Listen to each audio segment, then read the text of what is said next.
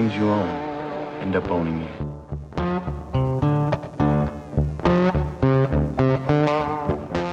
What's going on, my friends? Welcome back to the podcast. Today's guest is Steve Businger. I heard about Steve through my friend Kyle Mamunis. Steve and Kyle host a podcast called Nutrition Deconstructed. If you haven't checked it out already, I can highly recommend it. It's a great podcast to listen to if you're interested in the nutrition sphere, and they cover a lot of different topics. This is my first time talking to Steve, so I just kind of wanted to get to know him. On my show, Steve and I talk about his visit to the motherland, Russia, of course, which I didn't know about. And we talk about his journey so far in the health world. We talk about his thoughts on Dr. Ray Peat and lots of other fun stories. I hope you enjoy this one.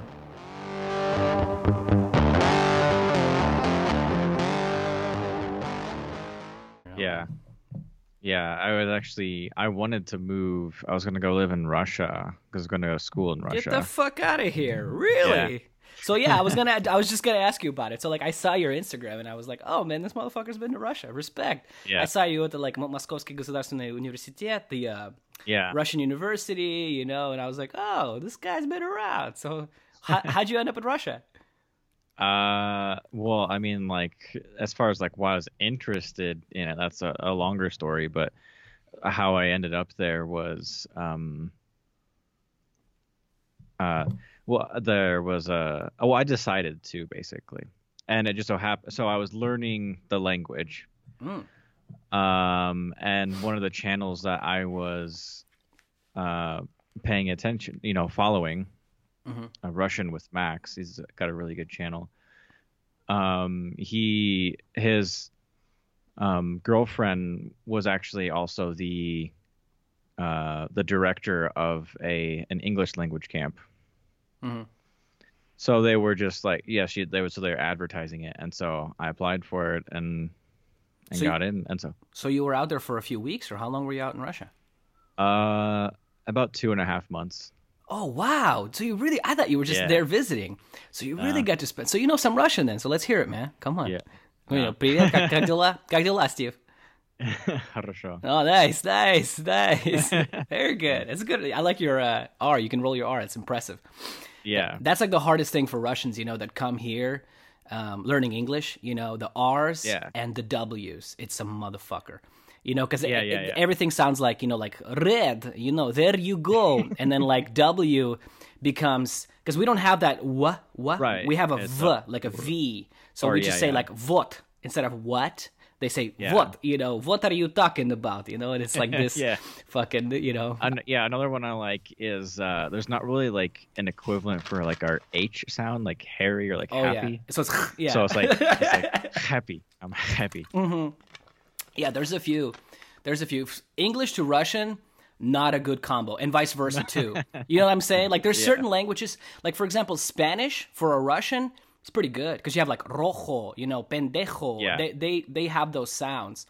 Yeah. I think you can almost say. I think like German too. Like German speakers can do a good Russian. Yeah, German. Well, German has a lot of weird shit too in there. All the like schlafkin, like all the weird mouthy kind of words. Well, yeah.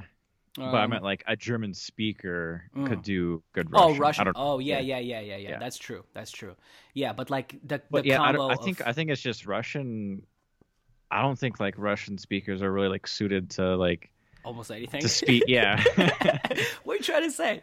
No, but like I said, seriously, like Spanish is okay. It just sounds so like it's very like particular. Like there's a very like actually when I was learning it. One of the books, they like go through like this, like basically like how to like position like your mouth basically to do it, like, and it's like right, and in like the Slavic languages in Russian, like you just hold your mouth in such a different way. That's why everything just sounds so different. Yeah. And I think like probably like stuff like Chinese is different too. Because like I remember say that. Yeah. I was like doing the course, doing like an online course, and so there's obvious, and as like a foreign student, like all the foreign students going to Russia and whatnot, like most of them are like Chinese and a few from from like the Middle East and stuff like that. And so it was kind of interesting to hear like different foreign accents. Mm-hmm. Yeah, Chinese. And is I think like the Chinese is like the same. It's the same thing. It's like they just sound dumb in like every language they speak. Yeah, that one is like so far off. Like if you're a Western person, you know, if you're not Asian at all, like that one is just like completely off the map. Like Russian is at least somewhat accessible, I think. You know what I'm saying? Yeah. But compared to Chinese, where they have like, you know, how they have the same word, but the what is it? The tone of it, like it's like the pitch. There you go. The pitch of it makes it a different word. Like what the fuck? Like that doesn't make any sense, you know, to like a Westerner. You know? Yeah, I mean, I kind of like it. I was learning Chinese for a little bit, but it's just, it's very daunting, I think. Yeah. I guess, like, I would want to, like, I was doing, like, the Duolingo course, you know, for, like, a week or something like that. And I wanted them to, like, tell me, like, you know, how they get, like, from one symbol to the next. Like, what does this mean or whatnot? Because... Nah, bro. Like, it's so complicated. No. Yeah, there's got to be, like, some kind of, like, program to it. Because, no way. But... I guess not. You know, with just Japanese, kind of I have like a Japanese friend. I have a few. There's a whole Japanese area here and stuff in LA. And anyway, so I have a few Japanese friends. One of them was explaining to me the word for bush. And he like drew like, you know, whatever the characters are, right? Yeah. But it was like one like little stick, let's say, you know what I'm saying? Just like one little line. And then he said, if you want to say tree, it's like two little lines with the same other stuff around it. And then if you want to say forest, it's like three other lines. And so Japanese has some of that. And Japanese is, I think that one is, so you know what I'm saying? So, but seriously, he says a lot of words are like that, where it's like, if it's smaller, it's just less of the same thing. And if it's bigger, it's more of the same thing. And I thought that was really interesting. There's got to be like some kind of order to it. It can't just be like be completely just like but I've heard about Chinese that it's not like that at all. I heard Chinese doesn't make any sense. But again, I don't know. I don't speak. I find it really interesting. Just like how they construct words. I can't remember anything like off the top of my head, but it's like I think like ni hao is ni hao ma, right? Well, like ni hao it's like good you.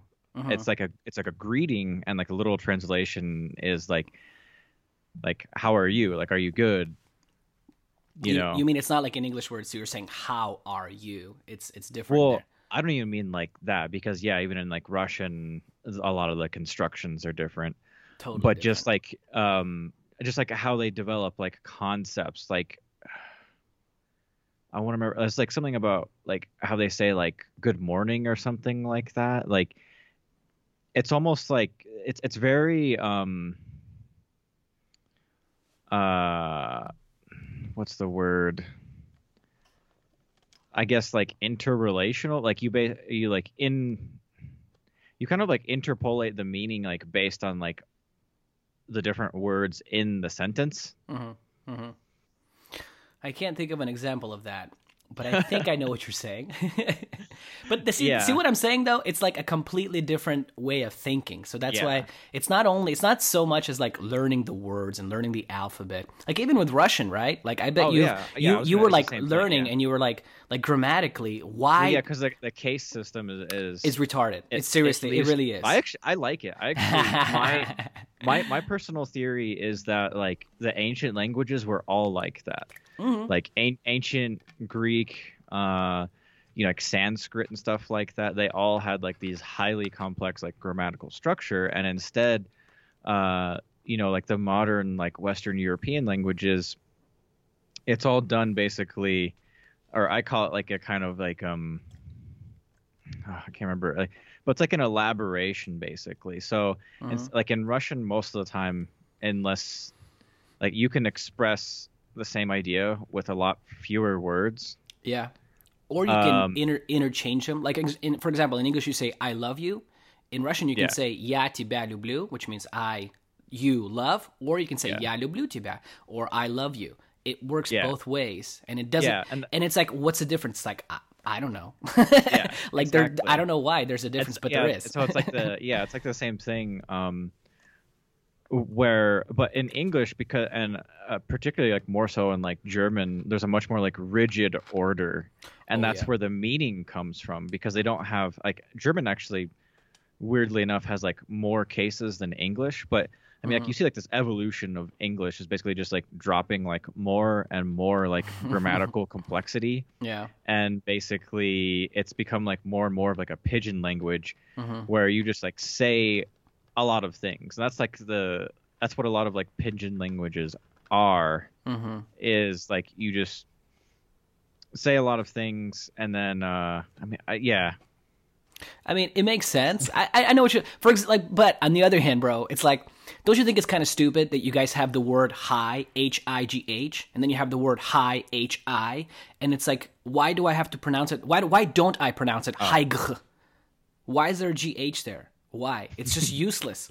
You know what I'm saying? Right. And that's happening with like the British English to English or American English. It's like when they say favorite, you know, they put that OU there in England. Yeah. But we don't do that here, right? And it's like, I mean, I'm okay with that. Like I said, because as a person who's learning another language, English can be super confusing because of that. Yeah. Or like That's thou, just like more, though. that's like really like superficial stuff though. And I mean, yeah, a lot of people talk about that and I agree. Like that's just kind of like that's just like what happens. You know, with like the non-standard spelling of English. And that's something I like about Russian is like it's that doesn't really happen a lot. Like it pretty much sounds like how it's supposed to sound.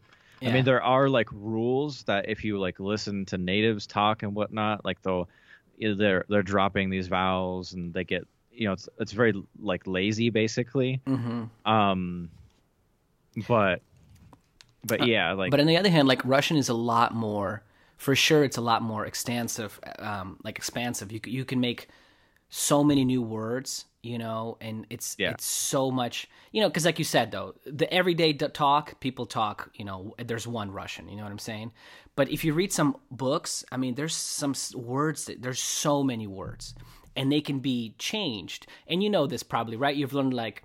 Yeah. I don't know, like you say microphone. That's easy because it's almost the same in English. Microphone. But I can say microphone, I can say microfonchik or microfonak. Oh, yeah, and it all means microphone, but it's like a way of making it sound a little bit cuter or like more harsher. And you know, like Spanish does that too, but they don't do that for all words. Like they have Yeah, they have Russian like rojo, does rojito, you know, or they say Yeah, like they do papi, it a lot papacito. more. Yeah, but Russian, you can literally do that for Do it with, every like, word. everything. Yeah, literally. exactly. There's no exclusive words. And you Yeah. can do that also with names, you know? Oh like yeah, absolutely. Any name. I think it's funny. Like everybody has like 20 different like variations. Like I met this girl and her name was like Alisa, and so I asked her like what are the different names that people call her, and like she like lists yeah 20 names, right? Yeah. yeah. That's so funny. and yeah, it's fun. Like it's like a very like creative and whatnot, and kind of like it has like a more like intimacy basically. Like we're like more friendly and stuff like that. But I mean it's kind of like it's like a playful thing too, because like you have like yeah, I don't know, but I enjoy it. I love it a lot. Like people are always like, oh, Russian's like so difficult and stuff like that, but Yeah. I don't know, for me it's a labor of love. Like right now I'm kind of a brokenhearted about it because I couldn't go to Russia. You know, Putin disappointed me. Oh no, did you get declined? Seriously? Yeah. Really? Yeah, I mean, yeah. Wow. Otherwise, I would be over there for sure right now. Wow. And what's the process? Can you wait and do it again and try to apply? Or I mean, I don't know if you don't want to, but Yeah, I mean, like it kind of like forced me to like change my ideas about things just because. And when did this happen? Is this just in the last couple of years? Because man, it's been fucked up in the last couple of years between America and Russia, and the same going the other way. You know, like I was lucky enough. I have 2 passports, so like I had to renew my passport. And just before they closed the embassy, the closest one in California to me is in San Francisco. So like I went there, I renewed my passport, and then literally like the next year they closed it. And like I don't know if it's open again, by the way, maybe open by now. But anyway, you know, had I not done it then, I would have had to legit go to like Washington D.C. and like go through this like super long process. They have one in Houston. That's the one that I go to. Oh, look at you, man! You fucking know everything about it. I like it. Yeah. But what happened is I was gonna go to MSU actually, Lomonosov, and yeah, like I applied and got in, and but then like the whole pandemic, thing started, because this was like that year, last year in 2020. Mm-hmm. And so I kept like asking them, I'm like, what, like every like month, because it started in like March, and that's when I was like started talking to them, and I'm like, what's going to happen, what are they doing? And so they just ended up doing like the online schedule or the online classes, and their story kept changing. At first they were gonna like let me do class, because then like the problem is like there's such a huge like time separation between here and there, 11 and hours. so I was like, am I gonna have to like be taking classes at like 2 a.m. in the morning?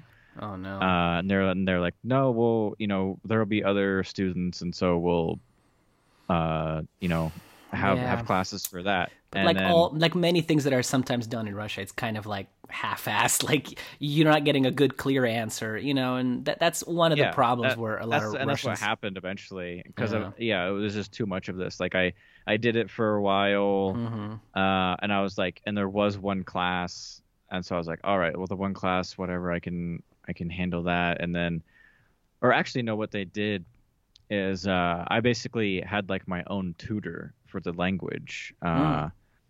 And so that was kind of nice, because I just got to like work one-on-one with somebody, because I was the only person like in this time zone. Like I said, like everybody else is like Middle East or in Asia. And so I was the only person in this time zone. And so I basically had like my own tutor. And so I accepted that. I was like, okay, I can do that.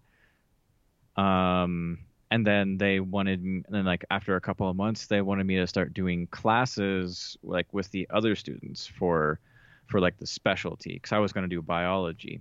So I was just going to ask you, so you were just going to do like a biology, like a major or course, or what is it that you were applying for? I wanted to do like focus on like physiology, and that's why I settled on MSU. So they have a program for international students to go and but you're getting taught in Russian, right? Yeah. Oh wow, dude! So you fucking wanted to go full force at it. I like that. Yep, exactly. Yeah, I mean that's how I do things. That's awesome. Because I mean, like, well, one of the reasons why I was interested in it, besides like my own, love of Russian, and like the interest in like the Russian culture and people, is that you had the Iron Curtain for most of the 20th century, which is when most of the biological science was developing. And so the Soviets had a lot of like different ideas than in the West, or like there were certain ideas that got a lot more traction on the Soviet side. And so you have like two competing, it's kind of like a culture of idea, or like a culture of like anything, like bacteria and whatnot. If you separate them and there's no contact between them, they're going to develop differently. Yeah. And so I just wanted to have like easy exposure to that. I figured if I learned biology in Russian, it would be a lot easier for me to pick it up. Yeah. Well, that's one of the things that kind of is a little bit disheartening. It's like, because it used to be a lot more interesting to read some of those Soviet, books and stuff about biology or physiology or exercise science, for example. I mean, they were like way ahead of their time comparing to much more holistic than but that's what I'm saying. But the thing that kind of sucks is that now that it's not really like that, it's sort of starting to get all washed together. It's kind of funny, because you can obviously, like, I follow a lot of like Russian people on Instagram and stuff like that. I did not know any of this, before asking you to come on. I had no idea. I just thought you went to Russia for a trip. For us because that's awesome. So I have like several friends as well that I met over there. Okay. And so like my Instagram is like, there's lots of Russian, and so like, and it's fun too to like actually get like that real perspective. It's a good way for me to like practice Russian without actually consciously like making time for it. And you get to learn a lot of interesting stuff. There's lots of like stuff that I've picked up that would probably surprise people. Like you can just like you like dumbfound some Russian. They're like, how do you know that? I mean, you know, the good and the bad thing about social media, right? That's the good thing, right? It's like you can, because you can pick up on some cultural things, right? It's like, you know, I don't know, you know, humor stuff that, you know, sometimes you'll watch a video. I have this experience all the time. Like, you know, I'll watch something in Russian and I'm like, if this was an American video, nobody would get it, you know, or vice versa too. Like the other night I was hanging out with a girl and we started watching Napoleon Dynamite. You've seen that movie? Yeah. And she's from Colombia, and I was like, she did not get it. And I from my Russian, you know, I'm like 50-50, you know, I consider myself because I've been in America long enough to be Americanized, and I understand American culture and humor, and Russian too, you know, and so anyway, so watching it from like my Russian self perspective, I was like, this is so fucking dumb, you know, it doesn't make any sense, it's not funny. But then as an American, like, it's one of the best movies of all time, I think. I mean, it's a very, very American, like, you know, if you haven't seen it, you know what I mean, I think people should watch it, because it's just like, to me, that's what like America, I mean, not everything, but it's just one of those very Americana things that's just like, unless you've been in America, you would not laugh at it. You just be like, what? Like, they're just standing there like this, and he's just like, yeah, bring me the chapstick. Like, that's not funny, you know. If you're like a Russian, like, it doesn't make any sense. But but see, you're laughing at it. But as an American, it's fucking hilarious. yeah. I think, well, because I remember watching that. I was like in high school when that came out, and my entire friend group had seen it, and I hadn't seen it. And so they would just be quoting it, and so I eventually I watched it. And it really wasn't that funny watching it. The funny part is when you just like quote it with your friends like that, like just now. Like, that's what's really funny about it. It's true. Actually, it's true. It's you so have to weird. like watch it. It's like a couple times, maybe, right? It's like a textbook you have to read for class or something like that, and then you can participate in the discussion. But as far as like actually watching it, like, yeah, it's pretty lame.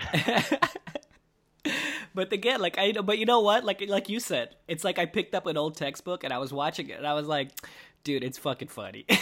You know, like when he's like throwing food at the llama, she's like, go feed the llama, and he's like, take it, you know. I mean, it's funny, you know. Yeah. But I remember watching it in theaters, and this was like, I don't know, a few years that I've been in America, you know. So like, I'm already slowly understanding the culture more and everything. But yeah, dude, I had that same experience. I was watching it in theaters, and I think I was with my brother, and we were both like, what? Like, what is going on? It was just so dumbfounding, you know, this movie. Yeah, but what were you saying about like the diet trends that you see like taking place in Russia and actually the entire world? Basically, they're just like copying like whatever America does, because basically like a lot of that development just happens here, and then it just gets exported elsewhere, because you have like these people who also like, there's lots of these girls that, you know, they'll like take pictures of like books and whatnot, and then I'm like translating the title, and I'm like, that's just like fucking Tim Ferriss or whatever.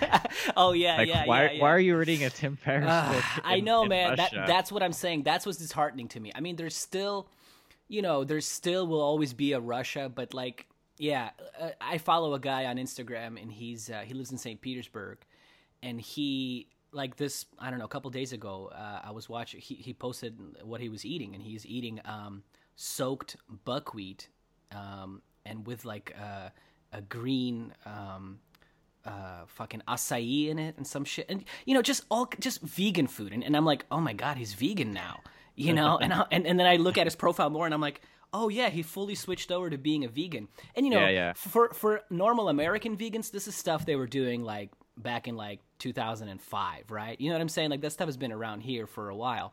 But there it's picking up and it's cool, and I'm like, oh yeah, and keto as well. I know I've seen like several keto and even a couple of like the primal like carnivore types as well. Yeah, it's funny. Yeah, like the funny thing is, like, I feel like Russians and probably, you know, like the former Soviet Union overall probably have like the most intact like diet traditions of like any kind of like, you know, like Western or like white European people. whereas like pretty much everywhere else in the West, like a lot of like the cultural tradition, like culinary tradition, has been lost. Mm-hmm. I mean, that was something I really enjoyed a lot when I was in Russia, Mm-hmm. is eating the food, because it's like, I mean, it's very well balanced. Like you got like your meats, and they have like a little like raw salad, like a vinaigrette, and Oh, nice vinaigrette. Look at you, man. Respect, bro. That's like yeah, beet, like potato, some and peas starch. and carrots. Yeah, yes, yeah. Just So you have like people don't you know. meat, starch, and then like and then yeah, like You always have trying to soup, think. some sort of soup, like borscht, Yeah. or I don't know. There's, like, Akroshka. Did you try Yeah. akroshka? That's a cold soup. You ever try? That's the weirdest thing. That would be a very weird experience for you. Akroshka is ham, carrots, potatoes. Okay, they're all finely chopped, like every other Russian salad. That's the only thing. It's like it's a lot of the same stuff, just like turned in differently. You know what I'm saying? Put in differently Yeah. with different stuff. And then you pour kefir over it. Kefir. We say kefir in Russia, and it's I mean, that's cold. I think I like to say it like that. That too. that would be like, if somebody's like, I want to try some weird Russian food, I'd be like, try that. Yeah, so I mean, like it's really well balanced, and so yeah, I think especially like now that there's a lot more economic security that really wasn't there before. I think like overall, like as a nation, they're probably healthier. Also, like no GMOs, and it's funny because if you like look at like the what's like allowed in like the electromagnetic spectrum, it's like 100 times lower. It's a lot lower. Yeah, but that's like all of Europe. Well, not all. Western Europe is starting to. Western Europe at Generally, this point yeah. is just like Ohio. You know what I'm saying? It's just fucking America by now. But like, Yeah. the Eastern Europe is still keeping its kind of old school traditions, like you said. Yeah. But it's interesting, and I've talked about this with my Russian friends too, because in America there's this whole like health food scene, right, and health whatever scene, like you said, the Tim Ferriss, the Ben Greenfield type guys.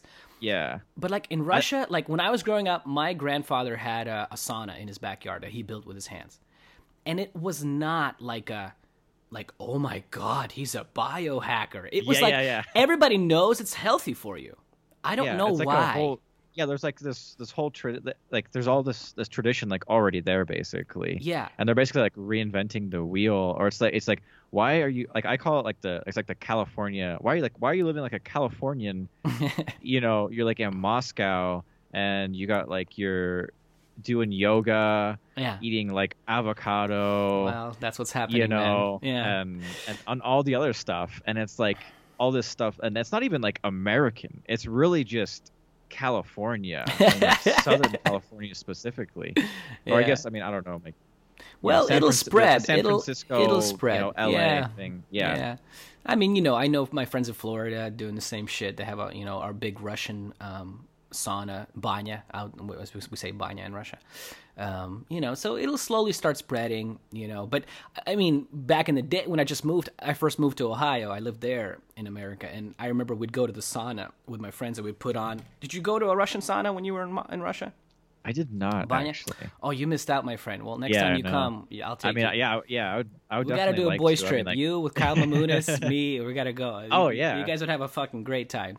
absolutely. In Russia, I've been trying to get him I've been talking like gently like mentioning it to him now and now me and too. again. Yeah. So there you go. So it'll happen.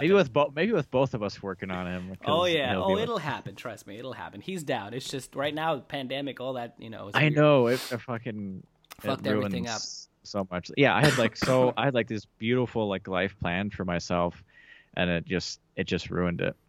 So your plan was to go there and just to study. And is there like a length to the program, or it was just like a 2 year, like standard kind of thing? Yeah, Or it was like a 4. I mean, for me, it really would have been 5 years, because you have like the 1 year of like the language, they call it like the preparatory thing and whatnot, and so And there will be like and then like you do like master's? 4 years. No, like a bachelor's. Okay, sorry, I got some water in my throat there. Yeah. Went down the wrong pipe. So you were there for 2 weeks. So what else did you experience, man? What other things did you what stood out to you? What's most memorable? I mean, I loved like going around. So how it worked is, I have like you have like about a 2 weeks of like camp, like to do like a language camp, and then I have like 2 days. So each time, like of the break in between, I would go and like check out like different parts of Moscow, and so it didn't feel like overwhelming, and it was kind of like a different, like it's fun like having like the metro because you just like pick some place and then you pop up and you're there, and there's so much like each like section of Moscow is like different. For me it was like Disneyland for an adult, basically. Did you get lost in the metro? You got like a different like thematic thing. No, but like some of them are like super huge. Yeah. I get lost in the metro when I go, bro. Trust me. My brother lives there. If without him, I'd be lost. I have no idea. Because it's huge. It's huge. And like you said, there's a lot of different areas to go and there's a lot of different places. So it's you just like every time I would just like pick like a different place. I'm like, okay, I'm gonna go over here. Eventually, I kind of like settled on a place that I liked most. Kind of like over like on the eastern side. By like I think it's like Basmani and there's like Zielona, I can't remember. Zilona Kольцо, yeah. There's there's so many. Like this big avenue, and it's like that's not that's like telling. Yeah, that's what it was. Yeah, it was like but yeah. Okay. But it's just fun because you can like there's like all these amazing places that you can just go and just have like a different like experience attached to it, you know. And you were there in the summer, or when were you there? Yeah. Okay, so that's a good time to go. June and July. And yeah, I guess August too. Yeah. But I mean, you've lived in Colorado long enough that you wouldn't be scared of the winter, because the winter can get fucked up in Moscow, my friend. Oh yeah, I know. Yeah, people. Of course, people tell me that, and I mean, dude, you're not going to like, where I was born is Petropavlovsk-Kamchatsky, which is Kamchatka. Oh, if you look at Russia, if you look at the very Siberia, peninsula, well, it's not actually Siberia; it's past Siberia. So it's Japan. Oh, it's right above Japan, and a lot of my family members went there because you can just take a boat right down to it.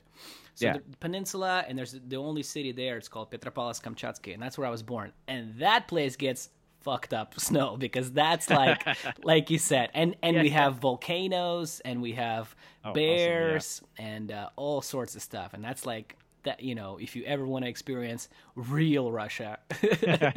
Oh yeah, that was definitely like on my list of things to do afterwards, or when I would go over there. I was just, I don't know if I was gonna leave during the summer or something like that, or just like explore around Russia, just because there's so many places to go. I definitely wanted to go to Siberia, because actually I also knew, I read like the Anastasia books, like the Ringing Cedars. Have you ever heard of those? Yeah. And so you want to go see the beautiful forests and all that kind of birch trees and all that stuff. I was kind of fascinated by it, but. Yeah.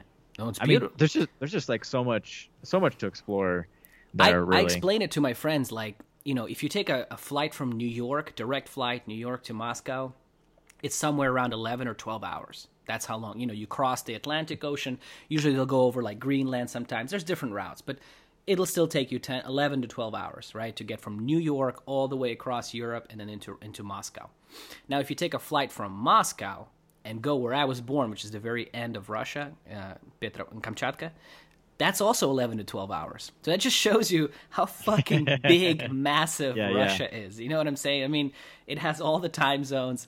Yeah, it's pretty crazy, to tell you the truth. Yeah, there's a couple of girls that I talk to that are like in Siberia, and so it's like funny Yakutsk because or something. Where are they at? Do you know the cities? One is in Novosibirsk, and the other is in like Barnaul. Okay, Novosibirsk is like bordering. It's not like that deep in there. I know, yeah, it really isn't. I mean, it's still fucking cold. Don't get me wrong. There's definitely bears running around, but and just like snow packed up like above your head. yeah, man. But yeah, the other one, she's in like Barnaul, which is, I guess, kind of close. It's like I think it's in the Altai region. Okay, well Like that's what, like up Baikal? there. Oh no, Yeah. that's down there. Oh, so you're saying Baikal? know. Baikal. I couldn't understand you at first.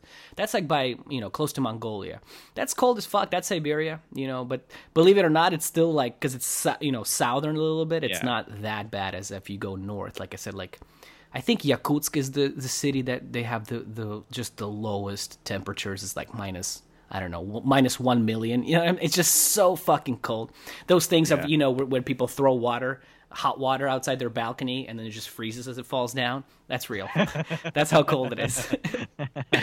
Yeah, see, like like I said, it's fun. Like that, it's fun for me for a month. Yeah, it's yeah. fun for me for a month. But to tell you the truth, like the thing is that because it's in Russia, that stuff lasts. Well, not that cold, but just the things that surround it, like dirt and rain and just your car being so fucking dirty and covered in just black tar and all that stuff lasts for like a good 5 months, like almost half the year. It's like that, and that sucks. And I don't But then the love nice that. thing is like then like the summer is just like paradise. Like it's Very just like true. wonderful. Very true.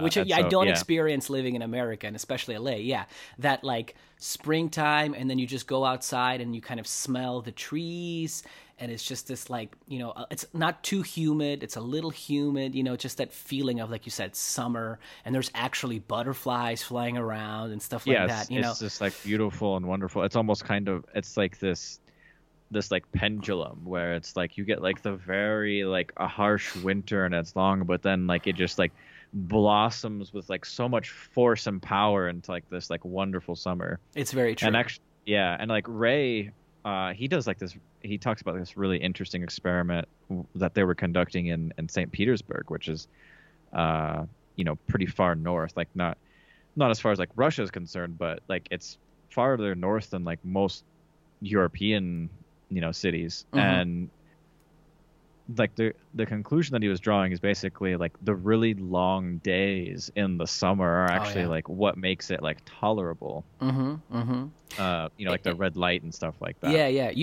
If you ever, let's not say ever. You'll go to Russia eventually.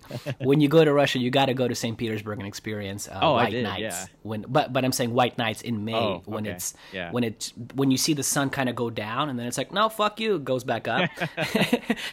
And so it's just light all night. It's really cool. But in the summer, it's fun. And I had that experience myself. Like, I went in August for the World Cup a couple years ago. I think it was 2018. Yeah. And I should have gone to that. I don't know you why should I have definitely did, gone, my but friend. I should have. Well, yeah. I never been to a World Cup. So I didn't even know what experience would be, but. Yeah. It was fucking awesome. And like talking to everybody who was, there was lots of Latinos, like lots of Mexicans, lots of Colombians, like obviously those motherfuckers love that stuff.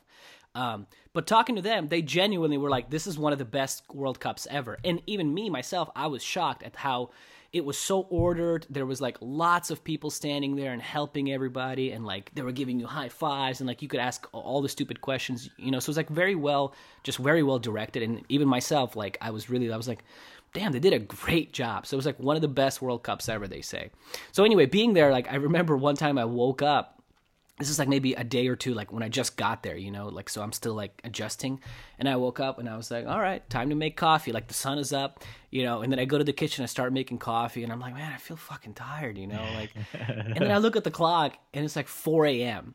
Okay? Yeah. Because the sun, and at 4 a.m. the sun is already up, and I was Yep, oh yeah. my god, I just went back to sleep, Yeah, So that happened a lot because like that's what happens as like a camp counselor. A camp is like the kids go to sleep and whatnot, and then you guys just like hang out and late into the night. And there were a couple of nights where I'd be like walking back to my building at like 4 a.m. and the sky, like you can't really see the sun, but the sky is a very like warm blue. Yeah. And the sun's gonna be up very soon. Yeah. And like you said, man, I miss that here. Like it's like here in the winter too, it gets so fucking dark. It's like at like 4 o'clock, it's dark. That's what I worry most about. Like honestly, like I don't mind like the snow or the cold. I think it's just like the really like long nights, I think.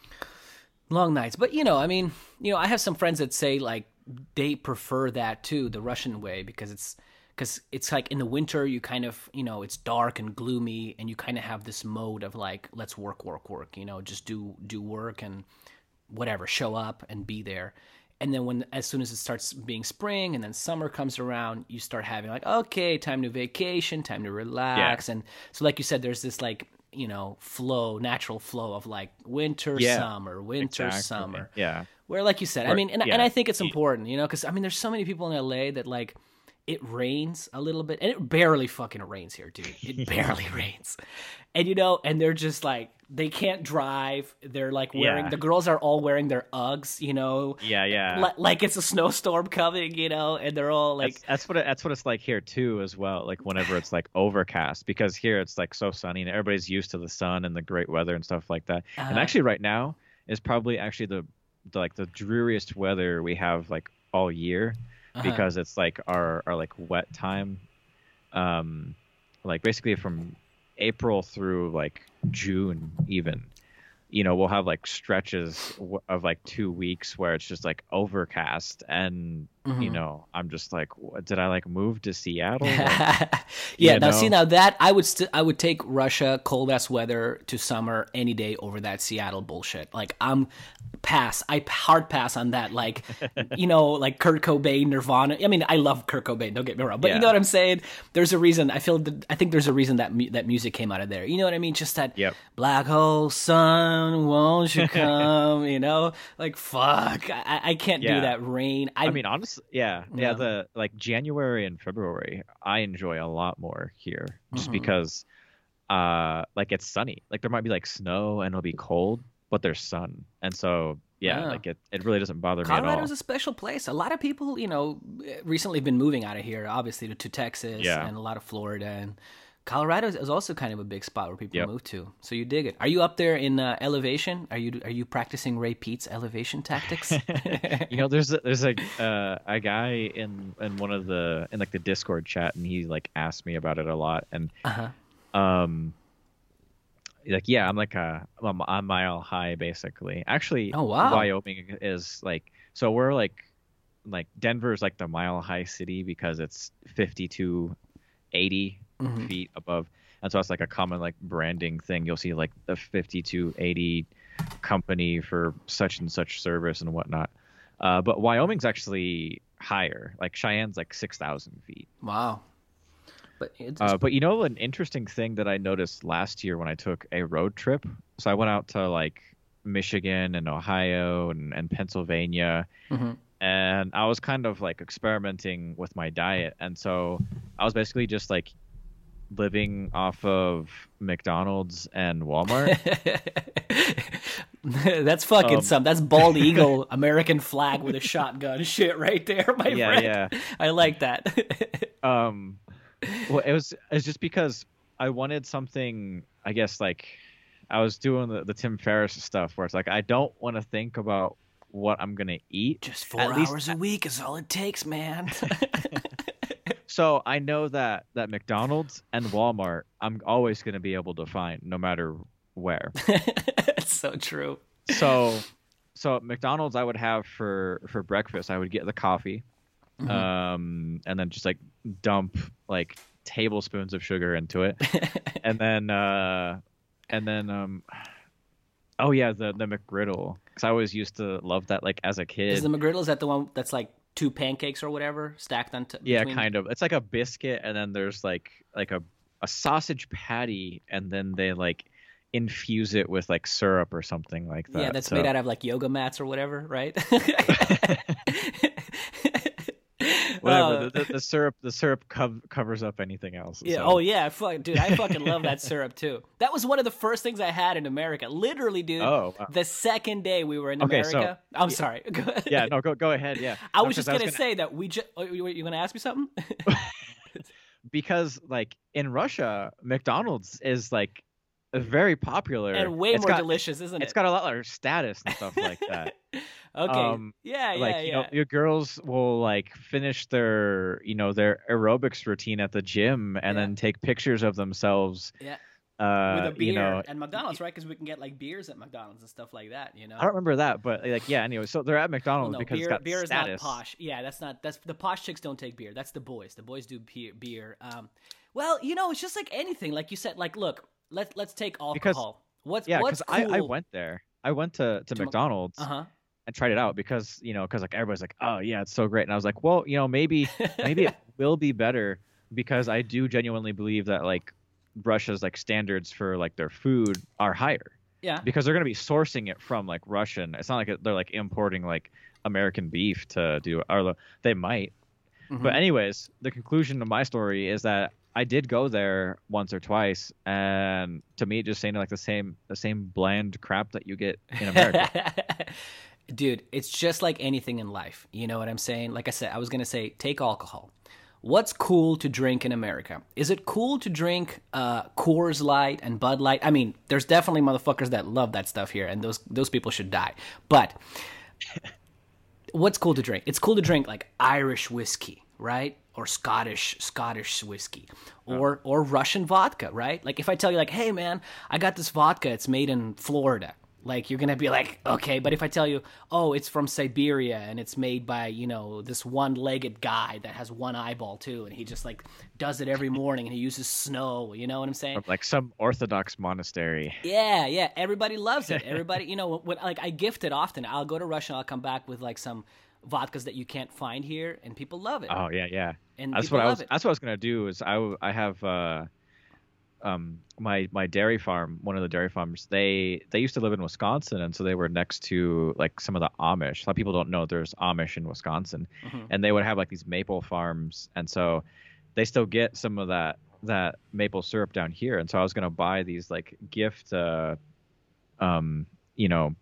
jars of maple syrup and bring it over there because I don't think they have like maple trees. No, they probably have like maple syrup birch. is not like a big thing yet. It will be, I guarantee you. Yeah, there's birch syrup, but it's not that good, dude, and it doesn't taste right. So I was just gonna so I bought some of these, and I was going to be something that I brought over there. Because another thing I like about Russians is like their culture of gift giving. Like I really got into that while I was there. It's awesome. and I've lost that, staying over here so long.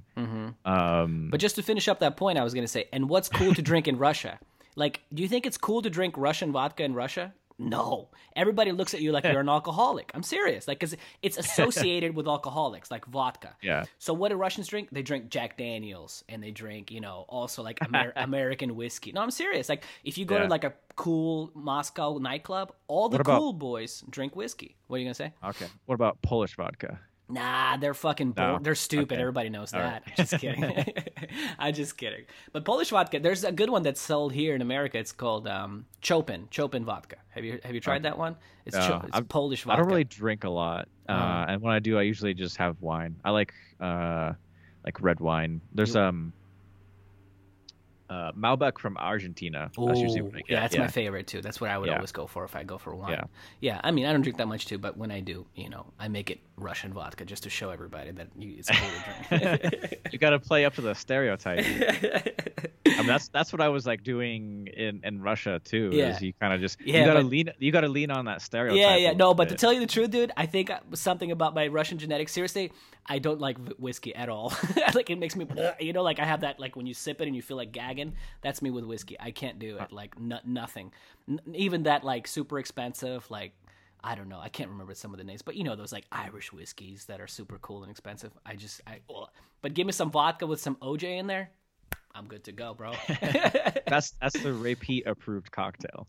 Oh, is it? Seriously? Is that the one? I mean, that's like the closest thing to one.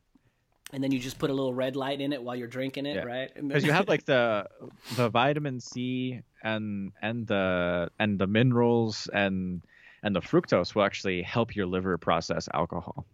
Yeah, talking about another thing like where certain health things that are considered kind of latest and the greatest things here, whereas in Russia they've been around for a long time. Everybody knows them. Like vodka, there is definitely a thing though of like, well, it's the cleanest alcohol because it really is. I mean, it's just literally clean, clear alcohol. So if you talk to somebody who's like, give me something I don't want to get too fucked up. Like they're not going to say like take rum, you know what I mean? Like or something like that because rum will ruin you.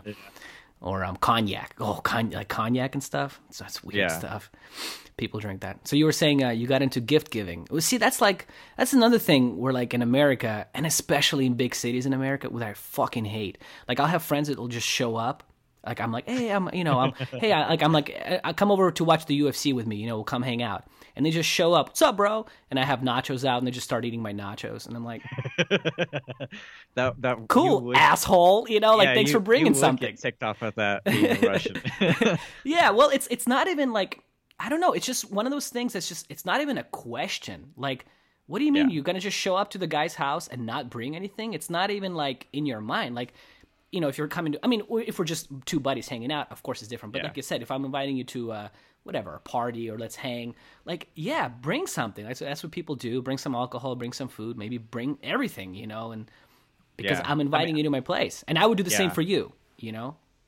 I think part of the problem, like, even if we wanted to, like, bring this back, is it would be really hard because it's like, you know, everyone's like so particular, particularly like, you know, it's like, oh, I'm gluten free, or you know, I don't do that stuff or something like Isn't that. that funny? Where that's kind of like because like everyone's so, you know, there's not really like a common like base of like a cultural thing, because that's what made it easier about gift giving in Russia. Is it's like you can just go to the store and just like buy like some tea packets or something like that, and be like, hey, you know, this like I heard you like talking about like this tea flavor or something like that, like you should try this, you know? And you'll know they'll get used because like everybody drinks tea. It's just like you drink tea, and if for some god awful reason I don't drink tea, like I'll know for sure somebody who'll drink the tea, right? So it's like, so you know it's going to be a good gift because everyone drinks tea, but like here, you know, you could do that and it's like, is that fair trade certified tea? Because if it's not fair trade certified, I don't support slavery. Okay. Well, not Steve. not even that. It's not even that, but it's just like it's probably a good chance the guy doesn't even like drink tea or anything. So it's just gonna like sit in the back of his pantry for forever. I miss those things a lot because I have that happen to me a lot. Like I said, especially in LA, where just somebody just shows up and it's like, or another thing, or it's like we go out to the bar and I just say, I'm going to buy you a drink. And I buy a drink and I buy one for you without it's normal. Like I'm at the bar, you're over there with a chick or whatever. You're sitting down, chilling.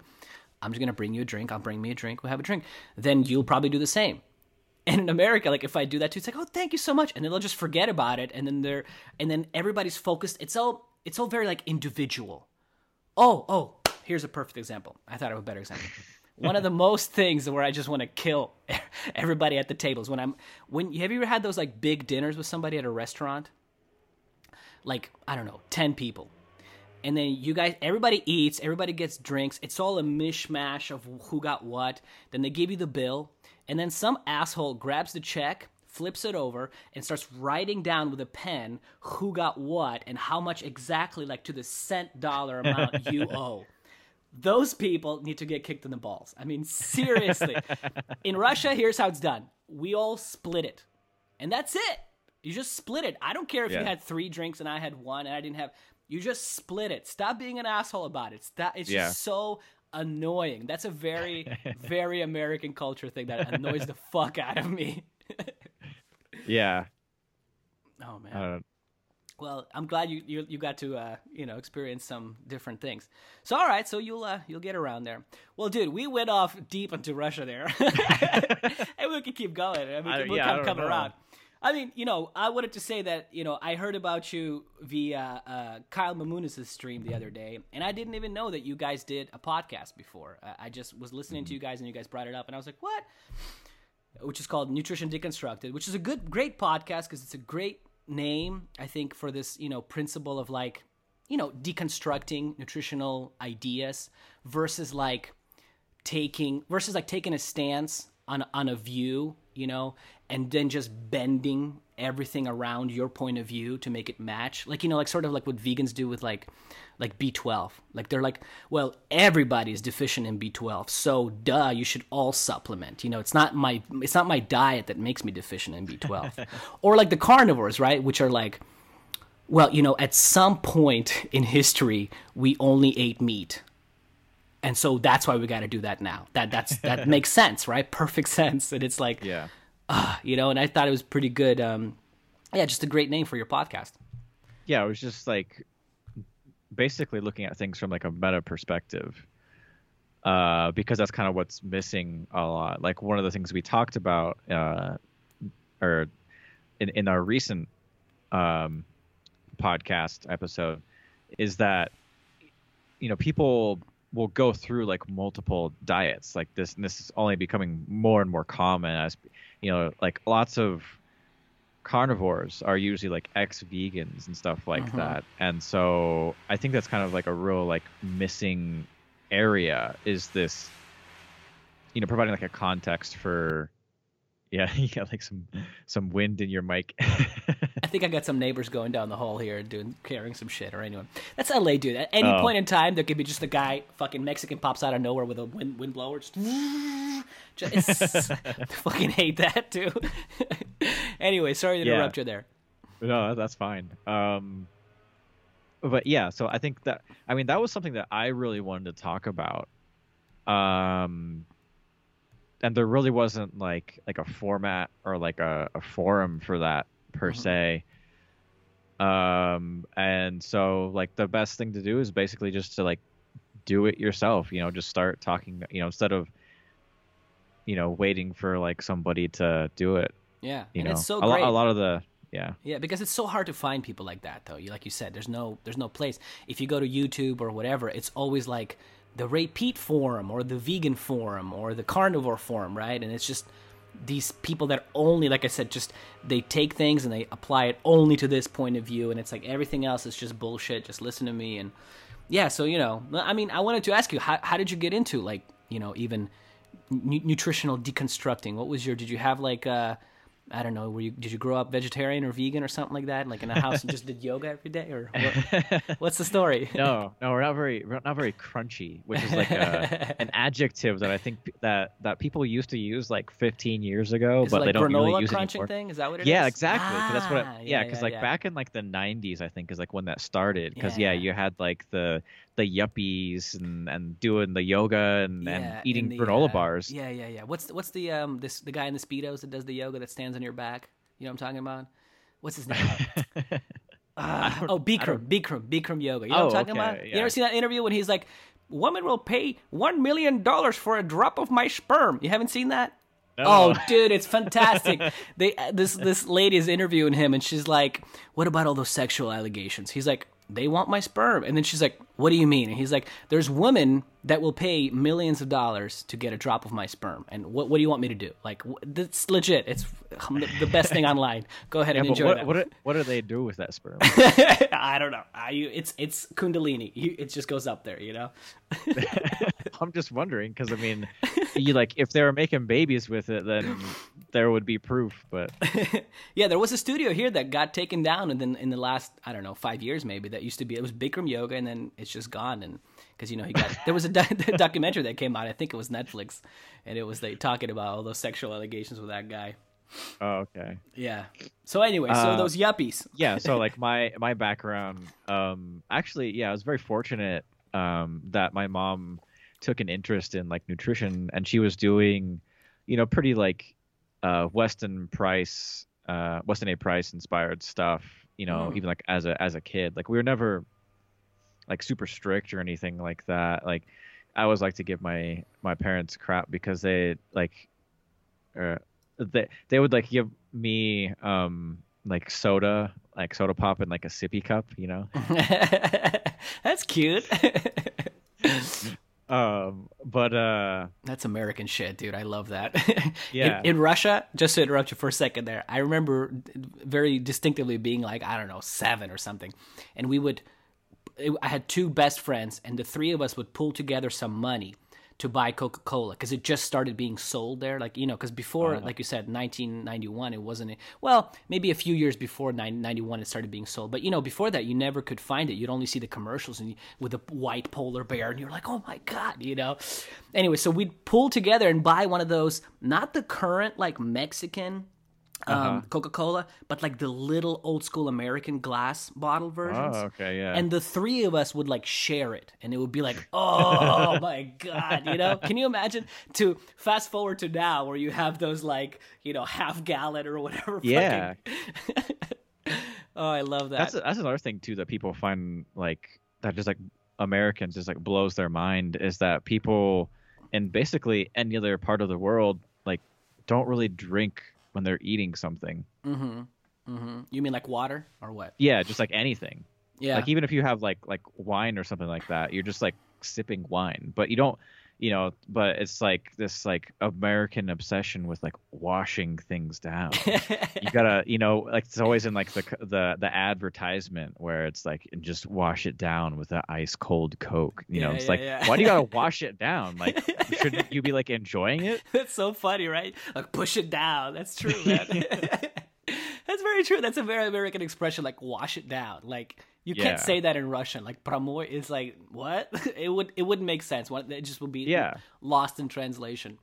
That's interesting, you know. Well, you know, that's why we have like soup, by the way. Seriously, that's why like, you know, in Russian culture, soup is very much sour. They will serve you kompot. Have you tried kompot? Oh yeah. Yeah, so you know that could be like, but that's again. Yeah, like, that was one of my favorite things about Russia is the Stalovaya, the cafeterias. Nice. Yeah. Yeah, like the Russians, they would always call it a canteen. Those are the cool ones. Yeah, I say Stolova. Fuck those people. Like I said, well, because they would translate it to, because I don't think they like. Oh yeah, they would take like a literal translation. Yeah, that happens all the time. Well, that's like a British, like that's more of like a European term. Like in, because it took me a long time to like figure. I'm like, what is this? Like, what would I call this in America? And eventually I was like, it's a cafeteria. Yeah, like it's not a canteen. Yeah. I have a Russian friend that comes to visit me often here, and he works here, and yeah, he does it all the time. He'll come here, we'll be like in a building, and he's like, do you want to take the lift? And I'm like, lift, asshole, it's elevator. Get the fuck out of here. That's in England. You're in America now, buddy. Yeah, with your rubbish. Yeah. That's funny. So your parents would, so they kind of would, I guess sort of like a Russian way, right? They applied some of kind of healthy principles, but then you guys had ice cream and Coca-Cola on the weekend or whenever you felt sure. like I mean, it. like it's pretty like relaxed and laid back, which is like really what you should be. Like Kyle talks about this a lot. Like he doesn't really have like a very like strict diet. Like, his big thing is like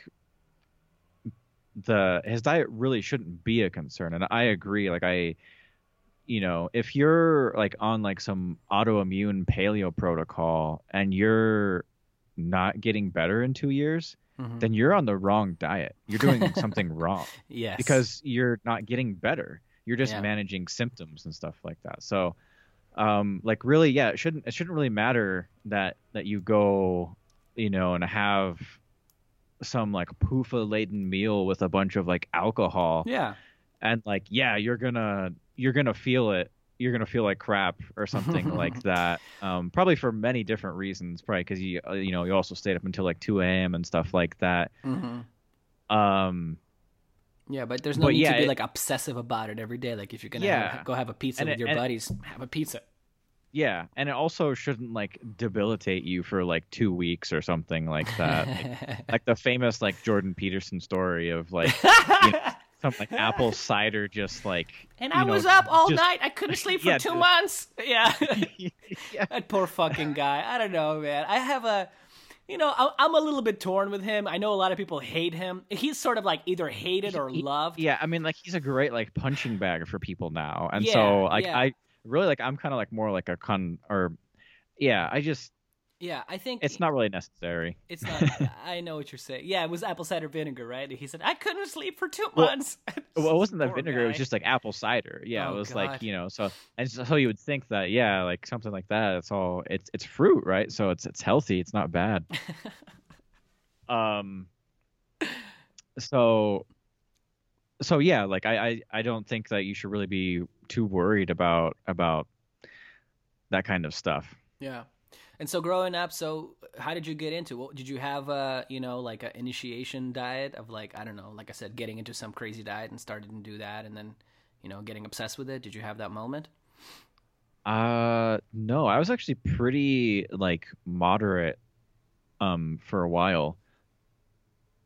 I came across like the bulletproof diet Mm. in like 2012 and did that for a couple of years, and then I did a I don't really know like what this this test is. Like if people have had it before, they know what it's called or like what it is, but like there's no like real good name. I think it's called CEDSA, like SEDSA, and basically you like complete this like electric circuit somehow. Like you hold like one like electrical node in like one hand and whatnot, and Mm. you like ask this machine questions, yes or no You're questions, talking about Scientology, bro. That's Scientology. That's Tom Cruise shit right there. What the fuck are you talking about? I've done that. I did that on Hollywood Boulevard. They'll pull you aside, you sit down, you hold on oh to yeah, these two tubes, and they're like, "Tell me about your childhood," and you're like, "I don't know. It was all right." They're like, "But was it really?" And you're like, "Well, I guess no." And they're like, "It was horrible, wasn't it?" You're like, "Yes." You know, you just keep going. That's what they're doing to those fucking poor people. yeah. Okay, so you had like a test. So that was kind of your first thing that you remember, you know, like in the Well, health world. so doing that was kind of like enough of like a push to where I actually dropped like gluten and dairy to do like the real paleo stuff. Because before then I was just like, kind of like paleo inspired, where it's like, yeah, I mean like, I was following like the paleo stuff, but I wasn't like full on because as a regular American or just like anybody really, unless you're like Asian, then like getting rid of gluten and milk from your diet is kind of difficult. It's on a lot of stuff. Very difficult. So you never done Um, like a full, like, I don't know, detox or whatever, you know, off of gluten, took a month off, or are you just saying you kind of went back and forth with it? well, so then I did it for a couple of years and I liked it because I didn't necessarily like feel better in any noticeable way, but I did like it felt cleaner. Probably because like as a result of that, I was getting rid of like eating like Snickers bars and like McDonald's and stuff like that. Yeah, and just really cheap ass cereals and shit. Sorry about that fucking guy. Again. Yeah. I told you they pop out of nowhere. I told you it'll go away though. I don't think it'll translate too much to the podcast. But if you're hearing this, know that there's a very handsome Mexican man. That's. By the way, those things are fucking illegal. Seriously, you know that there's a 'Cause, law. like that lounge. Well, they're not doing anything. yeah. They're just blowing fucking leaves and dirt from one side to the other side. Yeah. It's like the most American thing is like. And they still do it, and they don't enforce the law because LA is weird with all their politics and all their laws. But yeah, I'll be at parks all the time, and there'll be a dude blowing fucking leaves from one side to the other while I'm working out, and then I'm smelling. And those things run on gas, by the way. Talk about like Yeah. environmentally quote unquote friendly, right? And it's just like, what the fuck's going on here? I mean, it's crazy. Yeah. Oh man. And so okay, and so did you get into Ray Pete later on? I mean, what was your progression Yeah. of stuff? So there were a couple of threads that talked about Ray Pete on the Bulletproof forum, and so I was like, he was like on my periphery. On the Bulletproof? On Dave Asprey's thing? Yeah, actually, Wow. like that ended up being a kind of like jumping off point for me. Like I don't really know what it's like there anymore, but back when I was on it, It's just fucking butter, coffee, and everything, bro. It's insane. There's a cafe out here. I mean, they make pretty good food. They'll make like steak and eggs, yeah, But it's all like, it's just everything is drowned in fat, because fat, right, fat, yeah, fat. yeah. And it's Everything's butter and MCT oil. and- Yeah, I got there like a rice bowl one time. It was like rice, ground beef, and vegetables. $17. 22, something like that, bro. That's Okay, cheap. At least $17. That's like a cup of coffee there. But Well, when I was there, it was like in 2015, like whenever they launched it. oh, you went to it on Main Street in Oh Santa yeah, Monica? I was Oh, gonna cool. be a not a. Is that the one in like Monica, like the first one or whatever? It's literally like the a first Monica one, Boulevard. Santa Monica Yeah. Boulevard. It's on Main Yeah. Street. It's very close to the beach. You're like Yeah. that last street before you're hitting the boardwalk, basically. So you were there. Yeah. Well, Yeah, good thing you didn't start working there, dude. Because you go in there now, and there's just dudes with like nose piercings and stuff, and like all kinds of weirdos in there. So don't do it. No offense. Yeah, I if was you got actually nose gonna do piercing. like the bulletproof coaching, and I went to like the conference and stuff like No, that. you So I didn't. I was way into it. Did you get the vibrational plate and stand on it and shit? Oh. No, they got it in the cafe now. You can go inside. Oh you yeah. I think I can't remember. Did I do that there? I can't remember. But I mean, yeah, I thought about getting one of those at one time. You can yeah, I mean like I don't it's I mean there's a lot of biohacking is just like really expensive stuff. Like you're gonna go broke trying to biohack stuff. Yeah, I mean that thing is not cheap. But I mean, like No, it's like what are you doing? $1,500. You're shaking. I mean, there's some truth in that Exactly. science. But what? Yeah. Hey, how about what if you just get a tiny little trampoline for $50 Yeah, and you exactly. stand and shake on it? Ain't that kind of the same thing? So It you is know what I pretty mean? much. So I mean, so my theory about like why like walking helps people, you hear like old people all the time, not really old people, but like middle-aged people, be like, I'm gonna like change my diet and start walking to like lose weight, like a New Year's resolution. And they will, like they'll feel a lot better and stuff like that. And I think the reason why has nothing to do with like their diet or depending on what the diet changes they are, probably not the greatest diet changes, or like the extra calorie expenditure of walking. It has to do with the fact that they're now moving their body, and every step is like a small like jump. It's a little vibration, and so they're shaking their lymph system. Because normally most people are just sitting at their desk all day, or sitting in a car, or sitting at a couch. Yep. So they're just not moving. 100%. Just walking at all is a big thing. Yeah, it has to do, like you said. I agree with you with the lymph system, because you can feel that, like you said, if you eat like a really bad fatty meal and you just feel like shit, and then you go to sleep or drink a lot of beer, you wake up kind of feeling puffy. Do you know what I'm saying? Like that kind of like bloated, puffy feeling. That's why it feels so good to go to the gym and work out. And then have you ever had that experience, like you feel puffy and then you work out and you just kind of feel literally like you dropped some weight, but like you haven't. You know what I'm saying? I think all that stuff just kind of shakes around and goes down, and and you sweat it out. Russians do that too, by the way. Very big to go to the gym or the sauna. I can't believe you didn't go to the sauna, dude. I gotta take you when you go. Yeah, I don't know. That just like never came up. Oh, dude, that's like the most. We'll do it the real way. Then we'll go and rent like a house, because there's like houses you can rent that is inside. It's just a sauna, and there's a room, and you can hang out. Bring a couple of ladies if you want. But anyway, and so you go, we can rent a house, and if we go in the winter, you can find one that has a river next to it or something, and they'll drill, they'll have that hole drilled in the ice, and we can do the Wim Hof thing. Yes! We can go to the sauna and then go into the ice. Isn't that funny how that became such a huge fucking marketing thing in America? Where in Russia they've been doing that literally for over 200 years. There's saunas that are still in Moscow. I think the oldest one is 1904, something like that. Like the first few years of 1900s. There's one that's still there. So anyway, people have been doing that for a long time. Yeah.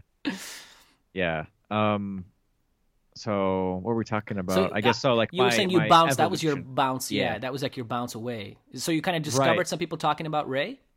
No, actually, I discovered people talking about Jack Cruz. Oh, of course. Do you know about him? Yeah. We talked about it in the last podcast a little bit. Mm-hmm. Yeah, so I was doing his stuff for a while, and yeah, it's very fascinating. I think he has like terrible writing style. He really needs like an editor or somebody to like, because he'll just like go like talk about like I mean. He was like the first like major example of it, but I've like come across other people like this that will write like this, and I just call it like boomer writing, because I don't know. I don't want to go into like a whole explanation of like what it is, but it just annoys me to no end. Because like so you'll read like several pages of stuff and you're like, what the hell was he trying to say? It's not because it was like. It's not because it was like anything like particularly brilliant. It's just because he doesn't know how to actually like explain it. He doesn't know how to like give the idea to you. And so, there's just so that was like like a big.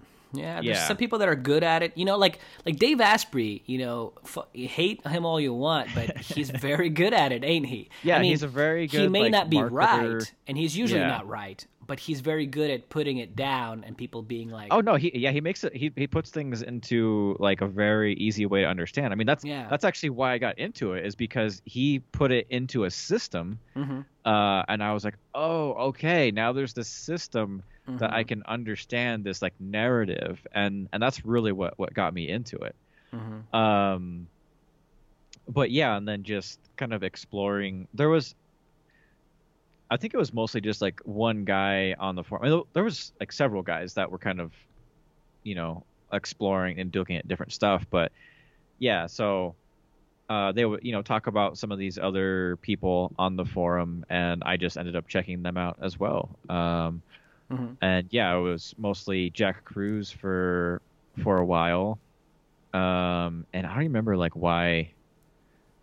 Like what specifically led me to Ray. I mean, I do know there was a particular quote, you know, he was talking about like basically how we should, like the ideal like way to live is like a child on like Christmas, you know, this like joy and like expansion and you know, and just like you know, you're just excited about life and you're curious and stuff like that. And so that just always stuck with me. And so eventually, like, yeah, I was just like, okay, what does this guy have to say? Like, you know, and that's the hard part about Ray, is like finding out like where to start.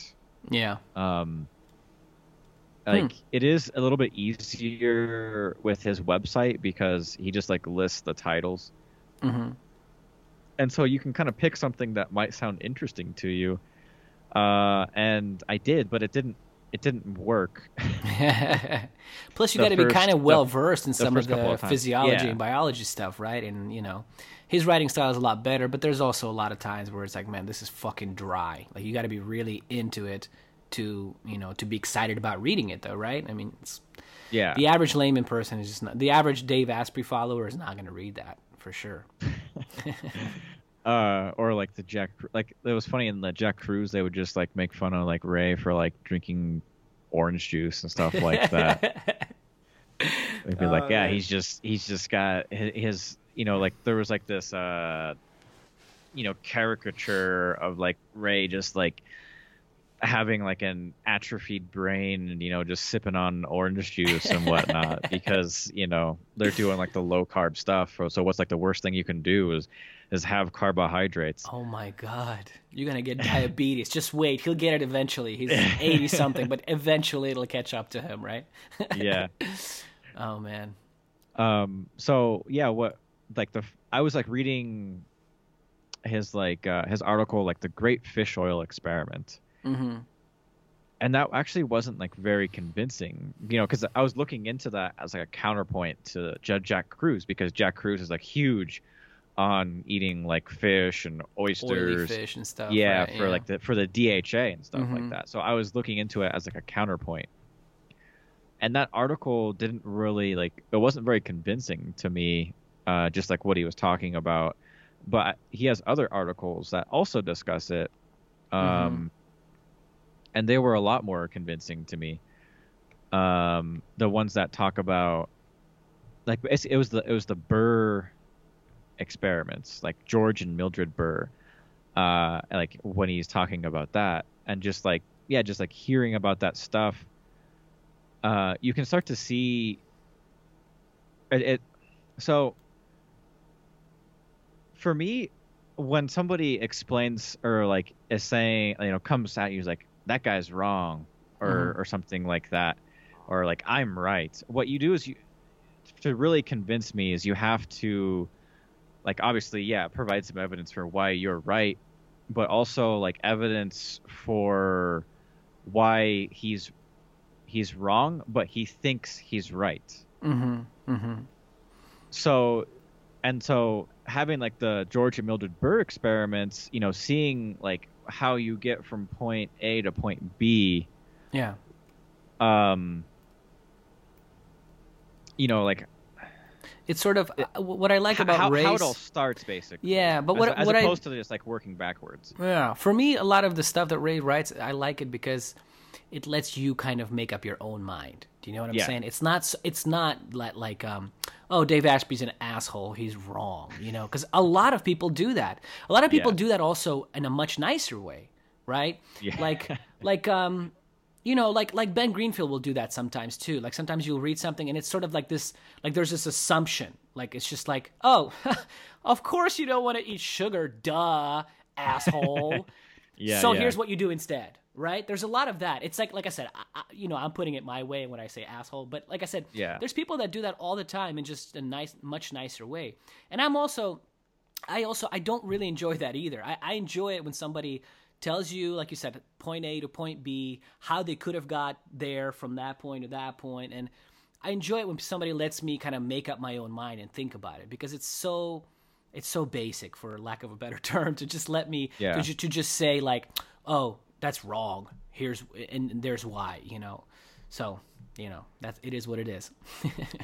Yeah, well, it just makes a lot more sense, because like one of the things that I always find interesting is like, how do we get these ideas? You know, why do we think that cholesterol causes heart disease? Like, where did that come from? Why is like salt bad? You know, where'd that idea come from?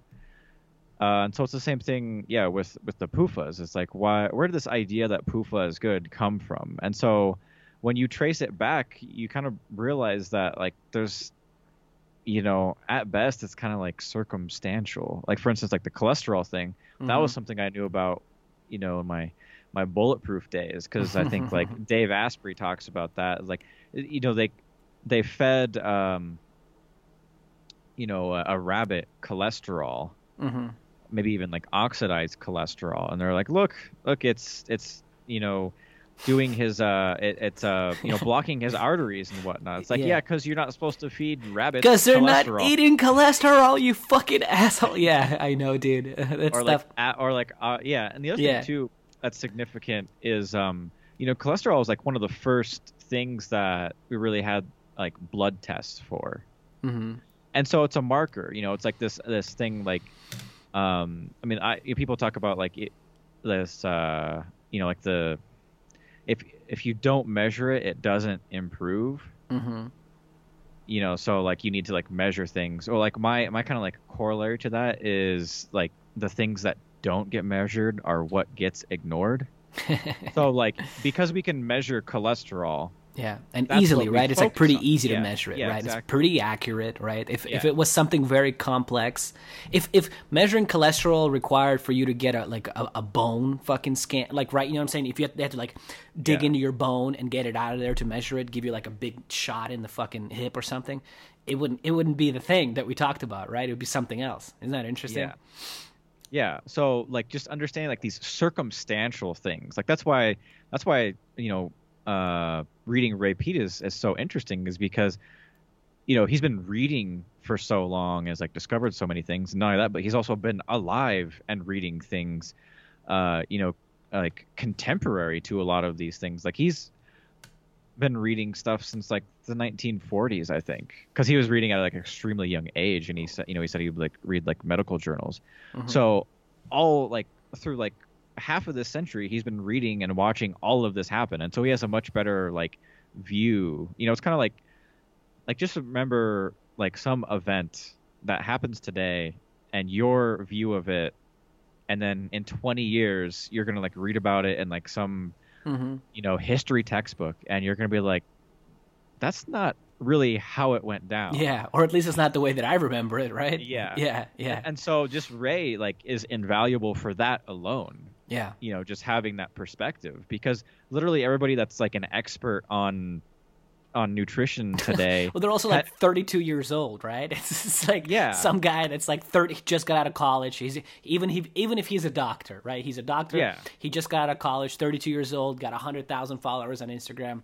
Boom, fucking expert, right? Well, even like these older doctors that are like, you know, 60 or 70 years old, and they just like get on the, the paleo train and whatnot. And it's like, this has basically been a blind spot for you for your entire career. So, you being a 60-year-old surgeon or something like that doesn't give you like any kind of credibility. You're basically in the same camp as the rest of us. Yeah. Life's funny that way, right? Because it's like, it's okay, right? It's okay that you had a blind spot all your life, right? Yeah. But the problem is that our current medical system and just overall health, industry, it's like, it needs to give you like a prescription or like a thing to do, and that this is it. Even though I've had this blind spot for 40 years, you still should avoid cholesterol because we've all known for many years that cholesterol is bad. Versus like, well, like you said, oh, okay, there's this correlation that maybe people with higher cholesterol have more heart disease, but we're not really sure about it. We're going to keep exploring and researching. Like, you don't get that sense, right, from the medical industry or even science industry in general, right? It's just like, no, trust us. Like, we know, right? That's what's really fucked up. Yeah. Oh, man. So you got into race stuff, and, you brought up that fish oil. I just remembered that I was going to say, that's what I like about it, because reading that fish oil experiment, the article, what is it called again? I forgot. You said The Great Fish Oil Experiment, I think he says. I need to like find, that's the one that wasn't convincing, but. Well, whatever one it was where he talked about how they used to use linseed oil, which is now flax oil, right. That was also for varnish on houses. And then I remembered I Googled that years ago on YouTube. It might still be up there. And there was like a news report of like some house burning down. Yeah, you seen that? You seen that? I saw that. See, and I remember like thinking like, isn't like you said, it allows you to make this thing of like, yeah, why do we eat that if this shit is flammable on houses, right? It's like crazy. Yeah. But again, he didn't say, he just says, yeah, they used to use it as varnish, and I find that so kind of eloquent. It's like, interesting. Yeah. So, because I mean, how many people now that put flax oil and everything in their smoothies every day, and just because they were told like, this is it, this is what you should use, do it. Well, and like a varnish, the reason like why it has that property is because it kind of like hardens as like a kind of resin. It's there to protect the wood. And so like, when it oxidizes, that happens, and that's why that happens. But I think that's kind of just the fact that you like, it's just so flammable that it's just like, just interacting with the air, it will like spontaneously combust. Fucking funny. It's got to be good for you. But they said, Steve, they said it that it helps. Yeah, but we also got to be careful about like not making assumptions about like things that are the same way on the outside as they are on the inside. I got two examples of that.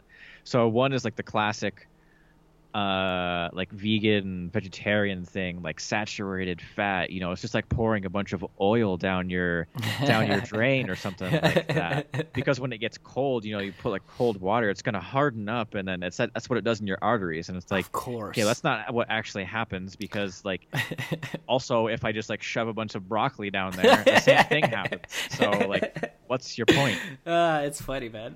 But then Jack Cruz will do the same thing. He will say, sugar. You get like some maple sugar or something like that, or like soda maybe, and you set it, you spill some on your countertop, and then what happens? Like after you like leave it for the day, it like hardens. It's all sticky, and that's what's gonna be inside your body. Yeah, that glycation. It's gonna glycate all your proteins, and it's like that's not what actually happens in your body. Oh man, yeah, that's funny, right? It's because there's a whole different like biological system in your body. It's so interesting, man. I don't know. Do you think it's because those people are just tired of like rehashing scientific studies, so they try to come up with these stupid, analogies? Well, yeah, they're like metaphors, like analogies, and I mean, that's the it's a great way to get your point across, to help people think about things. I mean, like metaphors are really powerful. I like to use them in a lot of ways, but you just got to be careful that, because like every metaphor is only a metaphor. There's if it was the same thing, then it would be the same thing. It's still not the real thing. Like I can tell you all the metaphors for having great sex, right? But it's like until you experience it, right? It's just not going to be the same thing. Yeah. Oh man. So did you, when you got into his work and started, getting more, I mean, nobody's ever convinced, you know what I'm saying? But at least, hearing out his point of view, did you try the kind of traditional Ray Peat, what people think is the Ray Peat diet or whatever, drinking, what is it, like 3 quarts of milk, 2 quarts of orange juice? No, seriously. So what actually ended up happening is I was reading his stuff, doing like the Jack Crew stuff, and then there's like this dietary clash basically. And I'm like, Ray stuff is like very convincing. And I just didn't know what to do. Like I basically became like a dietary nihilist. Like I was just like completely like agnostic. I didn't know what to do. And so for a while I just like didn't care. I was like, all right, I don't care anymore. Like I'm just gonna eat burritos at work, and drink soda because Ray Peat and I got like my raw milk. So you just have like a reason for everything that you're doing. Like I'm doing this because he said this, but I'm also not doing that because he said not to do that. Or yeah, and and I gained a lot of weight. Just eating whatever, you mean, not really focusing on anything. Yeah. And eventually I did, because I didn't know what to do. Like I was like, I wanted to like, I was like, man, it was so much easier when I was like living with my parents, because then like my mom would just make the food. I didn't have to like make these decisions. That was the problem, is I still have to make a decision about what to eat, but I don't feel confident about anything that I'm eating or like what I'm doing with my diet overall. Plus there's different, plus, I mean, whether you like it or not, American culture is very much so centered around food that's prepared already. You know what I mean? Like the TV dinners and stuff, I mean, when I was growing up in Russia, I remember, what movie was it? It was some movie with Sylvester Stallone, maybe, I think. I can't remember, but one of those cheesy 80 movies, 80s movies, where, they show kids opening up the TV dinner, and the food is, like, they got the green beans, you got the mashed potatoes here. I mean, looking at that as, like, a kid that's never seen that was like, it's like, dude, this is fucking crazy. This is awesome, Like, I can't wait to do that. And then you move here and you try it, and you realize the food is so fucking bad. Like, it's so awful. Yeah. It's never good. But, it's centered around, that ready food, fast food, even the healthier stuff, right? It's still like a lot of people consider like Chipotle like a healthier stuff, and that's fine. Like, so people, are ready for food. And I think you probably were just like grabbing and going, right? Instead of like sitting down and like cooking food and like preparing something and like doing a salad and doing this. Whereas a lot of cultures, like, yeah, that's what your mom did or your wife did or even you did. Yeah, I mean, a part of it too was like at the time I was working a job where I was like 12 hours a day of like manual labor for months on end. Yeah. And so I just didn't really have like the energy to do any of that. Or, to make like good decisions. It's really hard to like make a good decision when you're like incredibly tired and just like worn out and stuff like that. So definitely. So yeah, that proceeded for a while, because I was also so like the paleo and like Jack Cruz and Bulletproof, like you said, they like the fat. And so I also read Denise Minger's like low fat, in defense of low fat article. And so that made me like really reconsider stuff about doing low fat and high carbohydrate. And I tried doing because the Walter Kempner like rice diet is just like basically just rice and sugar. Yeah, it's pretty fucking crazy. The problem with that is like just eating plain rice with no salt. It's not tasty. No, not at all. So I struggled to like do that. So you tried that diet for real? You tried the rice diet? Very like half-heartedly. For like a couple days or something like that? Yeah.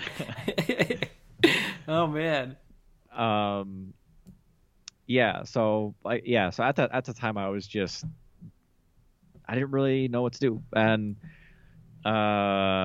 I ended up getting into like the vitamin A deficiency diet stuff. And so like basically what you do, you just eat rice with meat, and that ended up working for me. So you lost a lot of weight, or what do you mean by working? I didn't lose a lot of weight. Actually, most of my weight loss came while I was in Russia. Well, of course, surprise, surprise, motherfucker. And I mean, yeah, I got a half dozen different ideas for why that is, but yeah, I did lose some weight, but I was keeping steady at like a certain level. I think like in America, like it's just like natural to gain weight because like there's like so many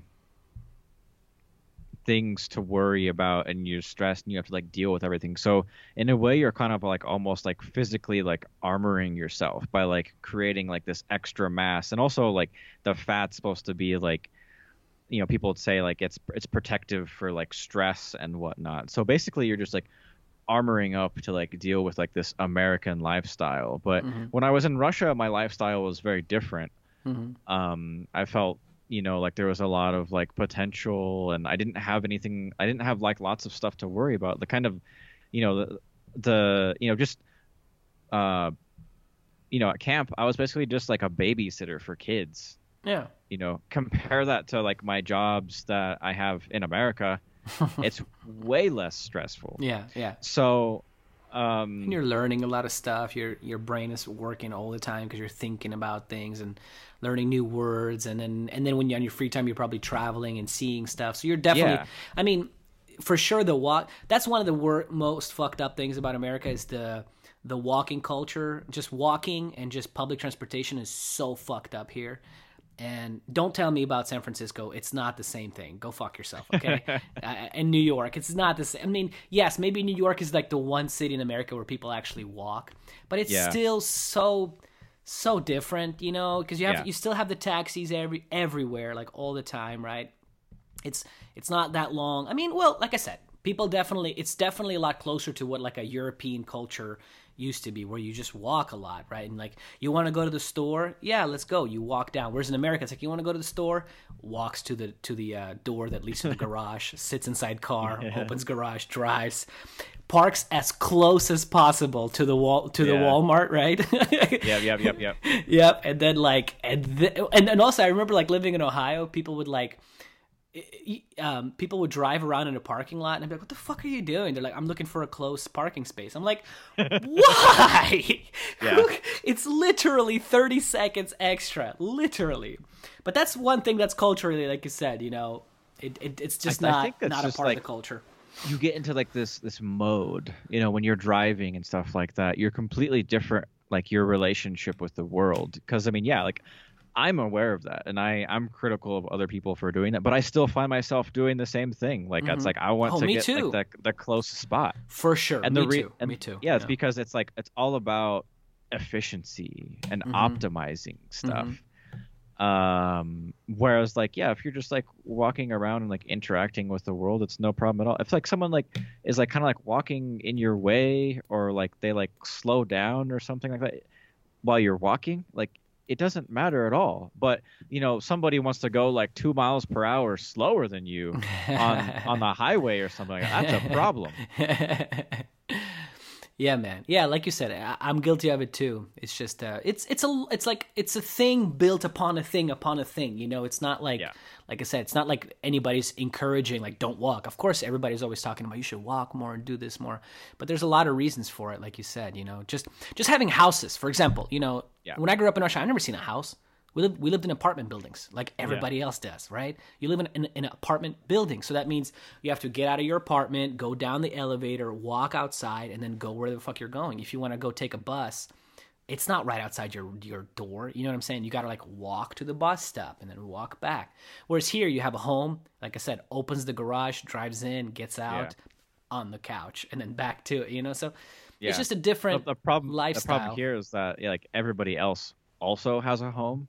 With a huge yard and house and everything, and then it's like you're living in like a city with like so multiply your house by like 100,000 times, and it's like yeah, now you can't get anywhere because like even just a gas station, like a convenience store, is like a 5 or 10 minute drive away.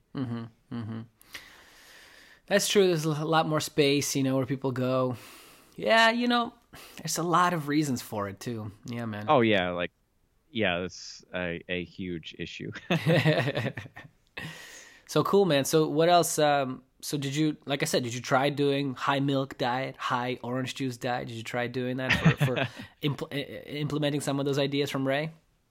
So it's kind of, I think that like doing that kind of like the peak meme peating diet, I think actually is something that you would do after fixing your problems, like your metabolic problems and stuff like that. Because I noticed that when I came back from Russia and my metabolism was a lot better, I lost all that weight and stuff like that.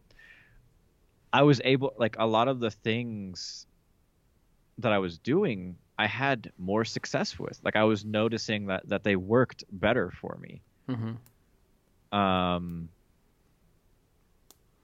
Yeah, it's interesting thought, like for example, with milk. I mean, again, did you notice milk was kind of pretty popular in Russia? I mean, there's a lot of dairy products, I feel like. I didn't have a lot of milk, and I think that's actually one of the things that contributes to my weight gain here. Yeah, because you have access to a lot of milk that you're constantly drinking all the time, and cereal and all kinds of stuff. Well, I mean, yeah, so all of my weight gain has basically come after I started drinking raw milk. And at first, it was really actually like I just like grew muscles from. I was doing like the Matt Stone like RARF diet or something like that, like refeed or something like that. But yeah, you basically just like eat whatever. Is basically what it is. That's all that it is. Like yeah, so you just like eat, and for me that meant because I was doing paleo, so I was doing paleo, and then I was like, all right, I'm gonna do this like Matt Stone thing.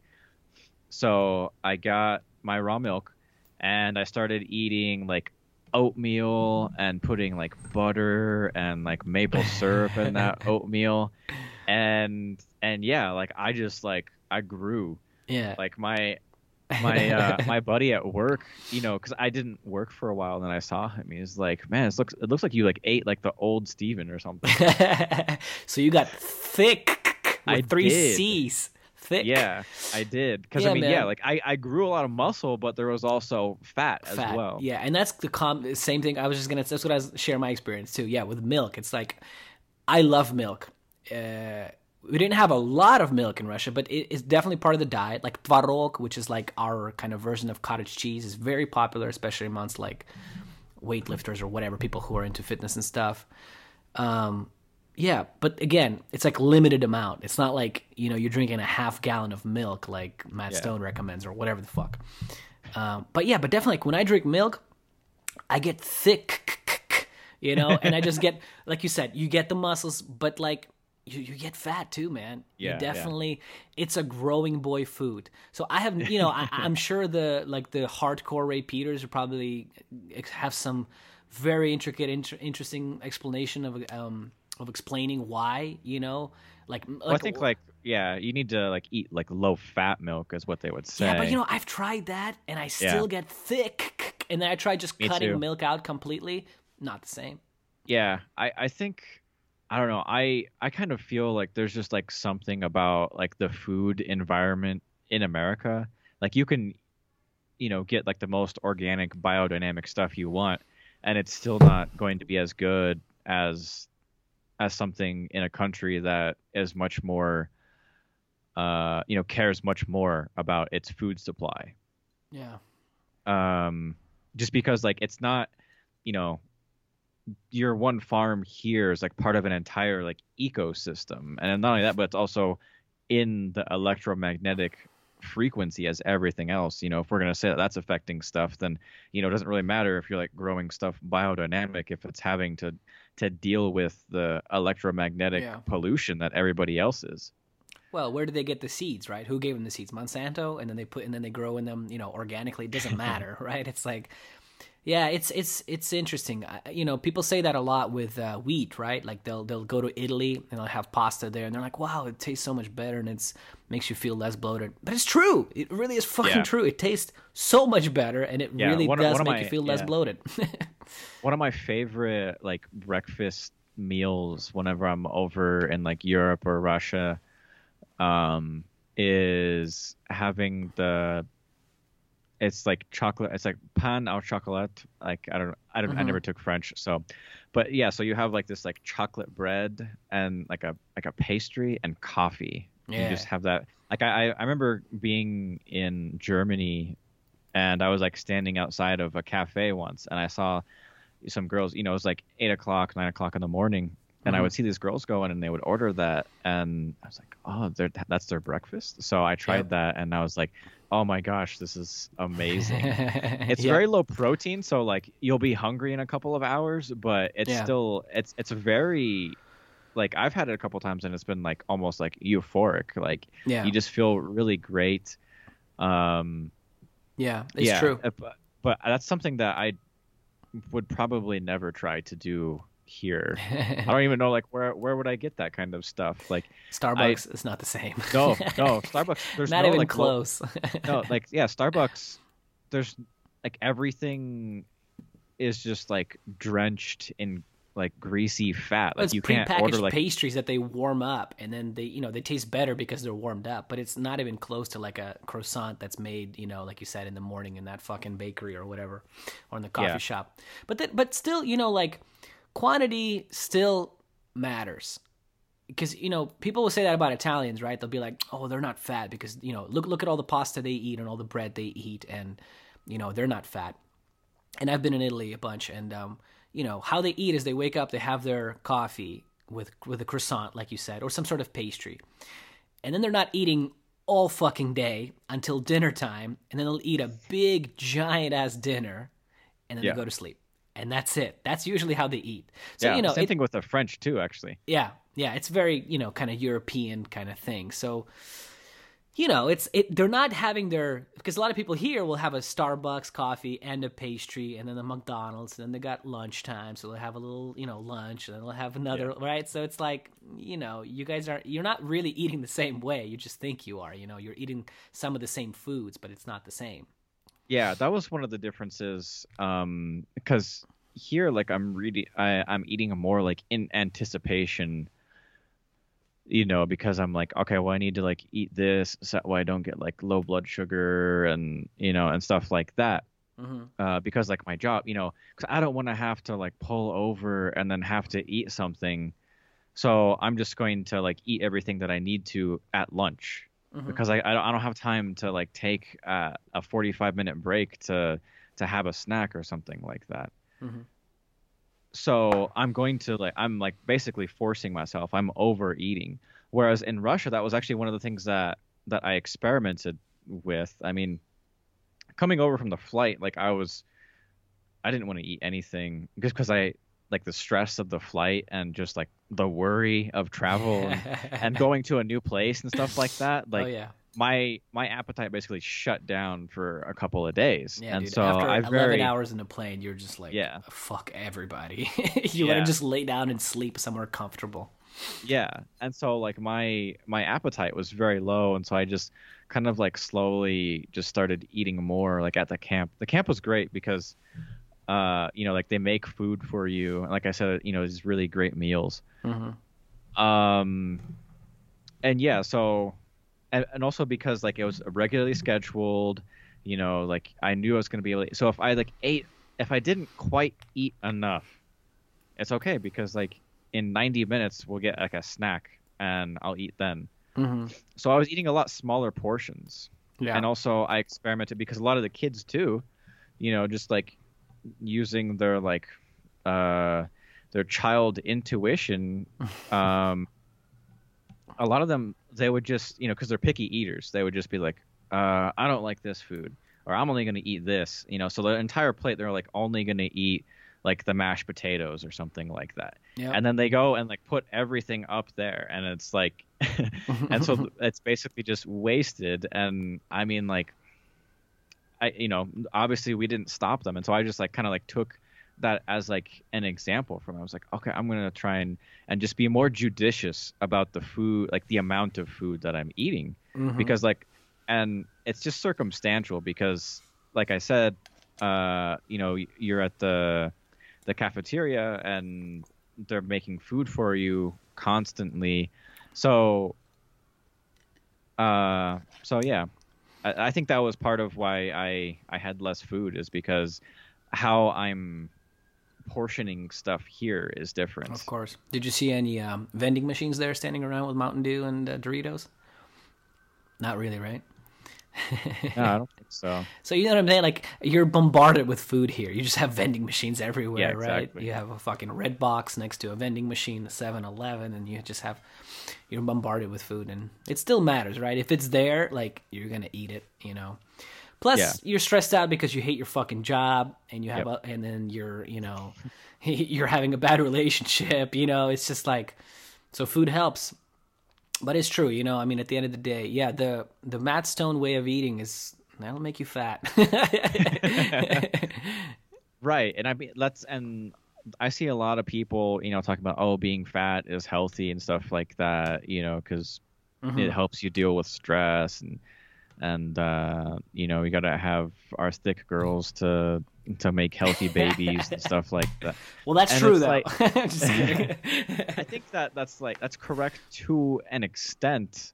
I have like a very particular way that I phrase this, and so I haven't reviewed like what I've written about that, so I'm not going to try right now. But basically, like, I think like the fat is an adaptation, like having this extra fats and mass and stuff like that. That doesn't mean it's bad. It is like, we should just like see it as a step. And if you just are always just like fat for the rest of your life, then you only like healed yourself part of the way. Yeah, well, it's so cliche to say moderation, or to say like have balance, right? But it's also like, if you're ripped all the time, which you won't be ripped all the time because you'll eventually crash somewhere or somewhat. Yeah. That's also not healthy. But if you're a fat all the time too, it's not good. It's kind of that, like, sort of try to be in the middle, right? If you're too much of either, it's not going to work well. But yeah, we definitely have an obsession with being shredded. Do you think a lot of people just give up? You think they just kind of go, fuck it, and they just go full, like, I don't know, John Candy style, you know what I'm saying? Just get so fat and just not give a fuck. Do you think it's like a mental thing, or do you think it's something in the food? Well, yeah. So if there is like somebody that used to be like ripped all the time and stuff, and now they're not, it's probably because they were running on like stress hormones. And once they kind of like took their foot off the pedal, their body can relax, and now they don't have those stress hormones to compensate for that. I definitely think it's true with my experience, and with experience working with some clients too, that, yeah, like you said, this happens to chicks a lot, because they're so obsessed with being shredded. There's the mystery of the babushka, because you'll see like these gorgeous, thin young women in Russia and a lot of the former Soviet Union, and they just like transform into the babushka, Babushka. A babushka. There you go.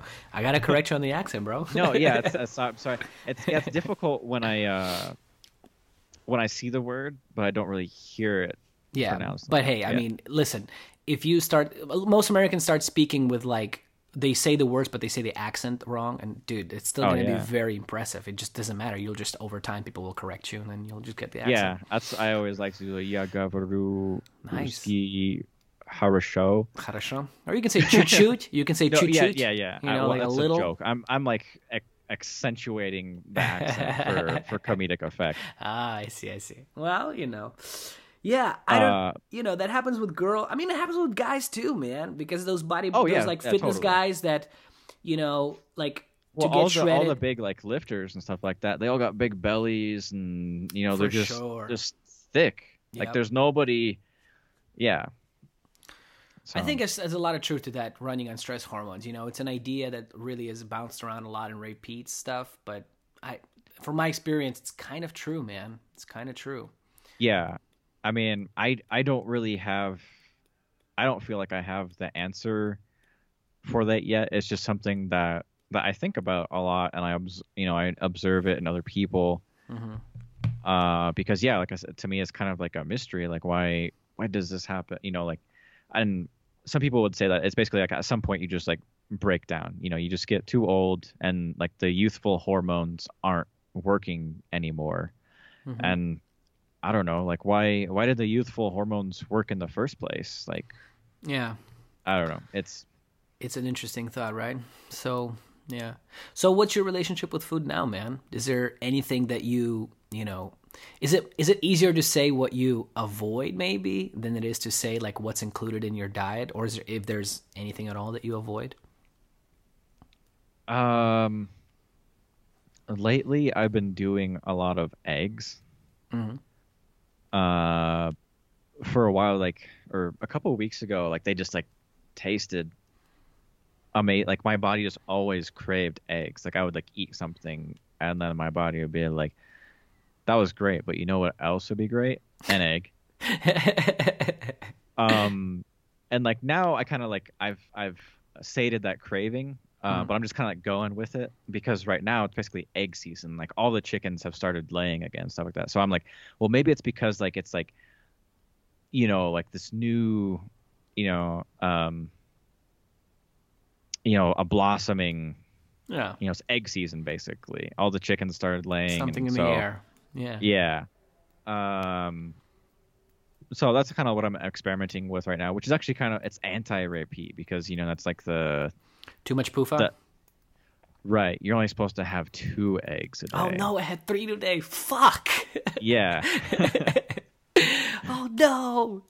And I'm kind of Well, it's funny he says I that, right? have- Because I've also heard an interview where he said, "Oh, when I'm in Mexico and they're having tortillas and fruits, I'll have 4 or 5 eggs." And sometimes I wonder if Ray. I know he keeps up somewhat, with the times, but sometimes I do wonder how much he keeps up with the current, where things are headed these days. Because yes, there's definitely, like, if you go to Ralph's or Kroger, I don't know what you guys have in Colorado, but the basic generic supermarket, those cheap eggs, yeah, they're like so bland, they're so white, right? And they taste super bland and they're awful. But you can definitely find, I mean, they're $10, like like we were talking about earlier. It's too expensive. But you can definitely find like pasture-raised eggs from chickens that actually run around in the woods and picking bugs and have a variety of food in their diet.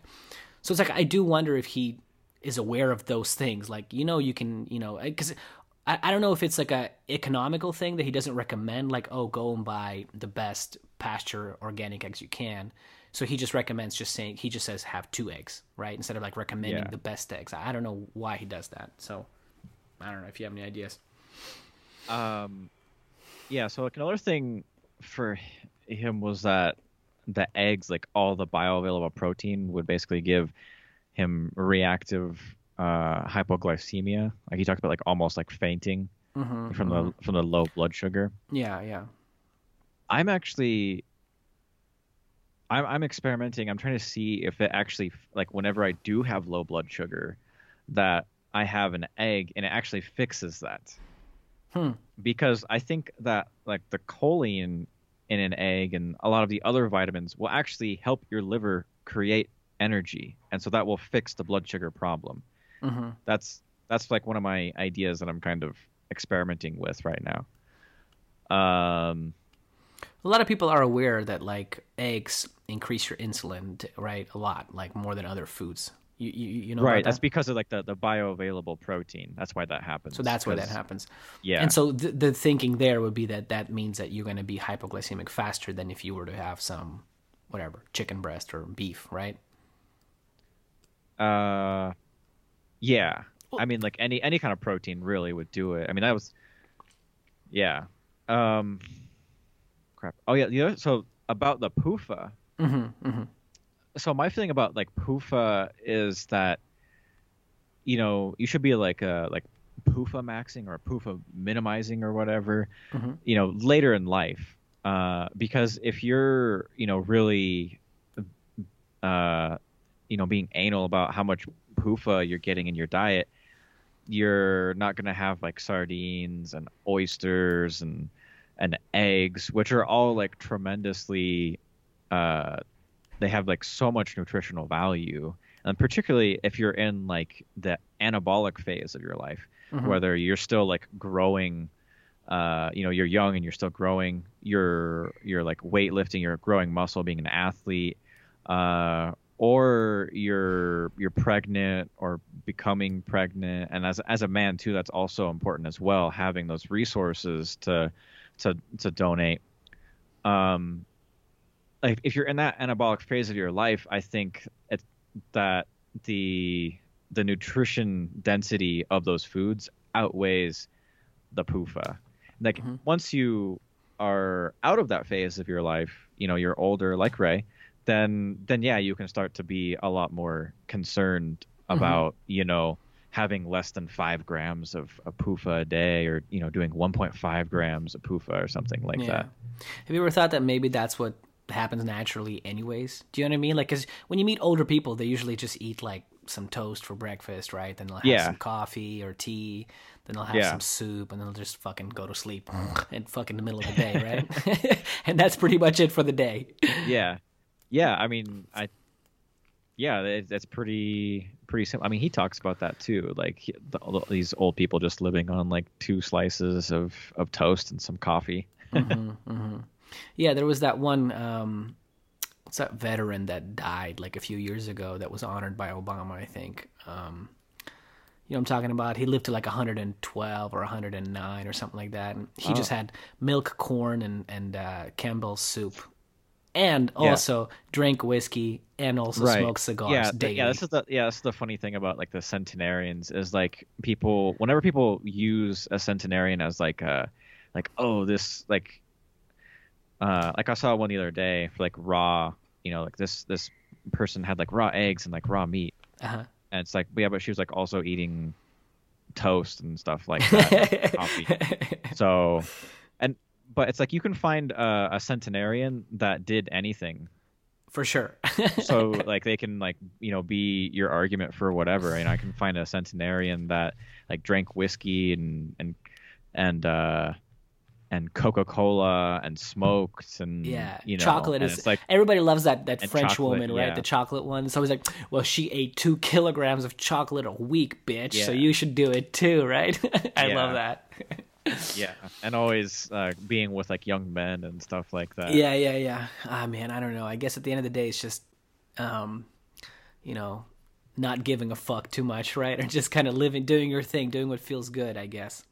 But I mean, do you avoid vegetable oils and stuff like that? Or, we were just talking about eating McDonald's and all that, though, so I don't know. Yeah, I mean, actually, last night, I had a friend was doing some car work for me, and so I was getting a meal, buying a meal for him as a way of like saying thanks. And so we got something from like a chicken place and Chick-fil-A? No, actually not. I've never had it. Everybody talks about it all the time. I mean, it's there's always I really like it. There's like a couple locations in LA, and there's always a fucking line. And so I'm not that guy. Yeah, you know those people buy stock in a company, it'd be Chick-fil-A. Don't do it. Just kidding. But you know those people. They're always you're busy. one of those guys, right? You'll stand in line for an hour for something that somebody was like, bro, you got to try this. This is the best hot wings in the world. And you stand for an hour, right? And then you got them, and then you try them, and you're like, oh, it's so good. I give it 20 minutes, and then I'm like, I'm so OCD, dude, or no, ADD, that I'm just like, I can't. I don't want to stand for. I'll just go to McDonald's, you know what I mean, or whatever. I don't have the patience. And actually, so what did you eat with your buddy? Well, these things are just like so fatty, like, and same thing. I went to like this burger place, like a craft burger place, down by my brother's, and like whenever I'm eating these, like I almost like want to like throw up. It's not. It's just I don't know like the sensation or whatnot, but like you don't really feel like very like full or satiated, but like yeah, it's just like so fatty. This is burgers you're talking about? Yeah, a lot of burger places. Yeah, when I eat like In-N-Out every so often, haven't had one. I haven't had one in the whole, during the whole pandemic time or whatever. I haven't. So anyway, but when I do, yeah, dude, it's so good going down, but then like an hour later, you're just like, fuck. You're just like, fuck my life. You feel so full after that stuff. And it's funny, right? If you made a burger at home and you just like cook it in butter and just have like even regular bread, no like sourdough, whatever, it's so much easier to digest, right? Yeah. So it's got to be the oils there, right? That make people feel so awful. What do you think it is? I think it's like just like the amount, like everything is just like so greasy. And I mean, yeah, like now I'm just like really, really sensitive to it, I guess. Like it never used to bother me like more than like a year ago. But yeah, I'll just like have the, go to like Smash Burger or something like that and get like their like mushroom and Swiss, and it's just like so greasy. And yeah, it's just like super, super heavy. And so like you'll feel full, but like in like half an hour, it's like I still want to like eat something. I don't feel like I got like all the protein that I needed or something. I don't know. Yeah. Well, burger places especially, they're always like a little thin on their meat, right? And it's like this. It's not the same. Like if you make it at home, you can make a nice solid thick with 3 C's, little patty and all that. Yeah, so do you do like do you take vitamin E when you eat out or anything like that? Do you do anything special? I've never really found that vitamin E helped me very much. Never felt any benefits from it. No. Yeah, I mean lately, yeah, I haven't really like done like a protocol for like eating out. I guess what I might do would be like maybe have some aspirin. With food. Yeah. And it makes you feel like you digest it better or what? It'll like block some of the effects of like the PUFA and kind of like make your blood run better. Are you one of those guys that takes it every day? No. I mean like I'm still like figuring out how it works for me. Yeah, I'm torn about it, right? Because there's a lot of people that take it every day, right? Like small amounts of aspirin every day. I have that aspirin book. You ever read that one? A big, thick book. No, there's a cool book. I'll send it to you later, or people can look it up. It's pretty cool. He goes from like the whole history of it, like how they used to use it in Egypt and how the guy found. You heard about that? Yeah, how they. I think I was looking up like the history of like aspirin one time, and I probably came across it. It's like the book. I think if you Google it, it's like it comes up. So it's something. I think it's just aspirin or whatever. But it's kind of interesting, and there's a lot of people that take it every day. But I'm torn, like I don't know if it's my. Like I think there's definitely a part of Russian culture where people aren't really big on like in America everybody's on something all the time. Like you're on serotonin, SSRIs, or you're on modafinil, or you're on Vyvanse, or I'm on cholesterol, I'm on statins. In Russia, it's not like part of the culture to like. It's not looked at like. It's not looked at as if it's normal. If you're on a certain prescription or drug or anything like daily, you know what I mean? So I have this relationship where like. Yeah, I've tried supplementing thyroid and all that, but like I don't know if I want to take thyroid every single day. You know what I'm saying? Like I don't want to feel like I'm dependent on it for my daily function, And same thing with aspirin. I feel like it may have all these benefits and stuff, but like I don't know. I feel like there's something in me that's like I want my body to do it without me having to be dependent on this external thing that does this for me. Do you know what I mean? Yeah. I mean, so a lot of my daily stuff is just like B vitamins and like magnesium, and then I'm like trialing different stuff here and there. And thankfully, I've like found a lot of stuff that I do notice an effect. Like what? And that, well, there's several different things that would take a while to go through. But I mean, I think there's a lot of people that are taking supplements just because like somebody said it was a good idea, and not because there's an actual effect. Like you should really start start taking supplements based on like, well, when I take this happens, or if I don't take this, then this happens. And not just because, well, this guy was talking about how this did that, and so it's a good idea to take it. It's like, yeah, but did you notice it did anything for you? Yeah, but Dave Asprey said CoQ10 gets my brain fired up, right? That's so common though, right? It's like, yeah, and so vitamin E is one of those. It's where like I've never really like noticed an effect like for me taking it or stop taking it. So if you could pick two that you noticed the most effect from, what would they be? Only two. I'm gonna just supplements, yeah. Yeah, supplements, or whatever. I guess it could be over the counter stuff. Could be aspirin. You know what I mean? If I throw you on a Russian island off the coast of Siberia in the northern sea there, what would you take with you? Would it be the B vitamins? I mean, like specifically B vitamins, like the two like most beneficial ones for me have been B2 and B5. But B5, is that thiamine? What's B5? Pantothenic acid. Oh, pantothenic acid. Yeah. Thiamine is B1. B2 is riboflavin. And the other supplement, I mean, that have been really helpful would be like methylene blue and iodine.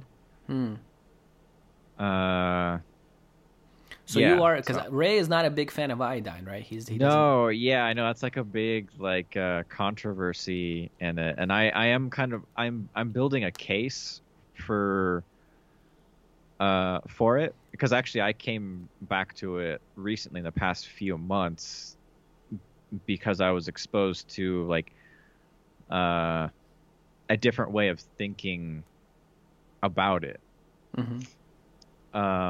And so now I'm kind of like, because I knew about iodine like back in like my Bulletproof days. I have books from like 2014, 2015 that I read. Like actually I got one right here that I was rereading, The Iodine Crisis. Ooh.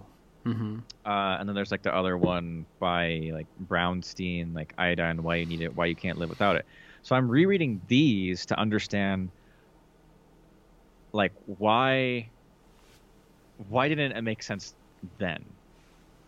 Because I did do it. I supplemented with iodine. I didn't like quite do like the super high doses that other people do.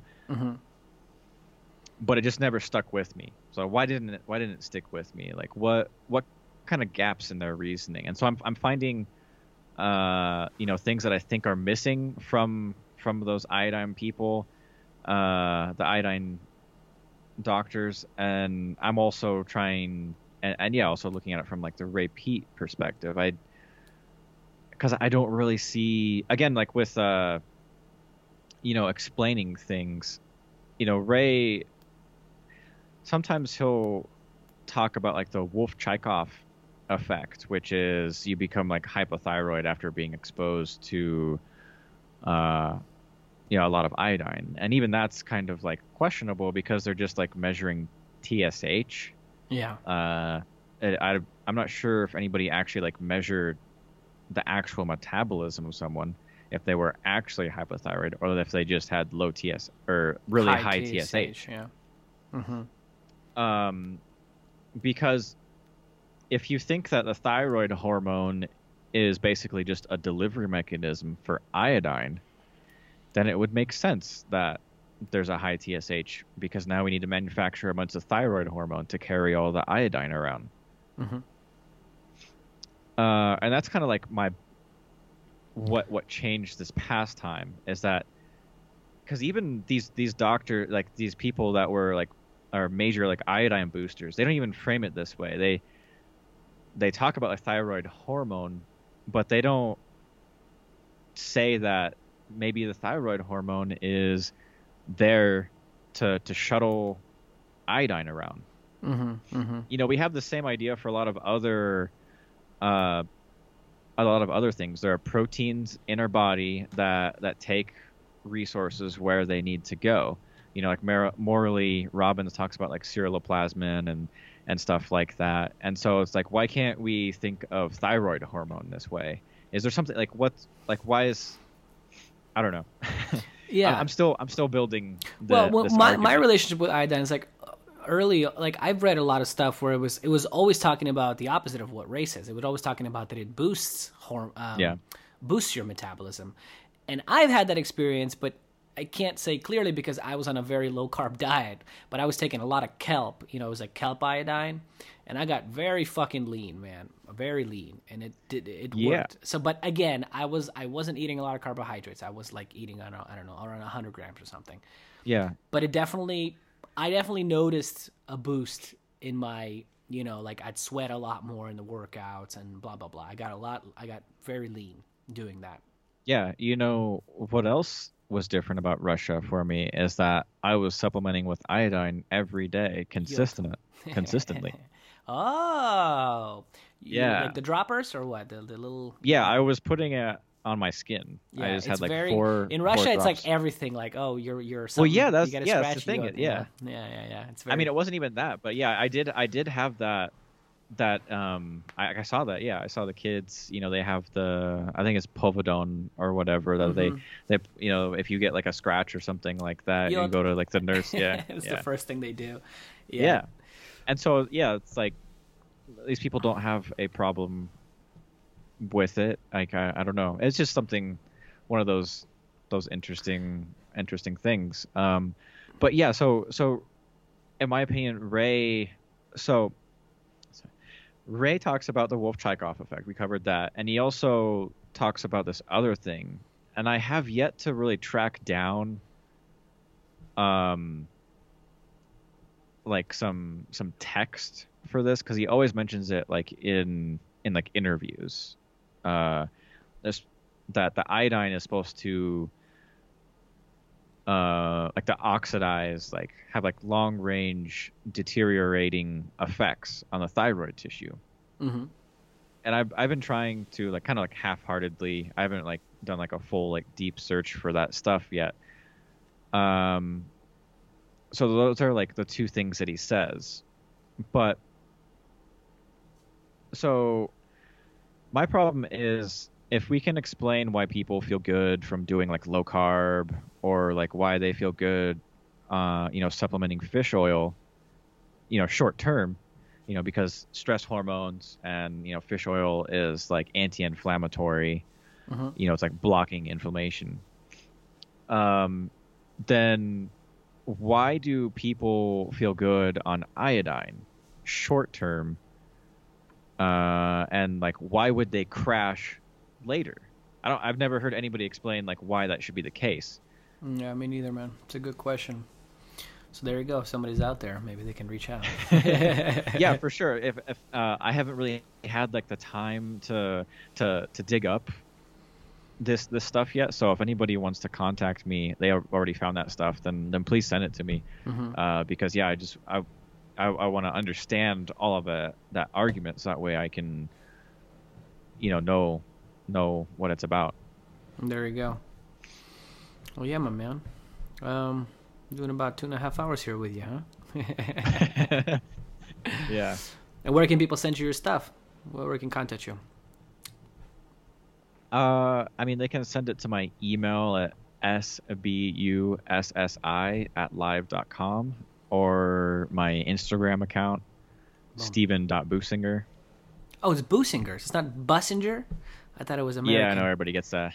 Yeah, everybody gets it wrong. So you said like Businger. Oh, look at you, sir. Yeah.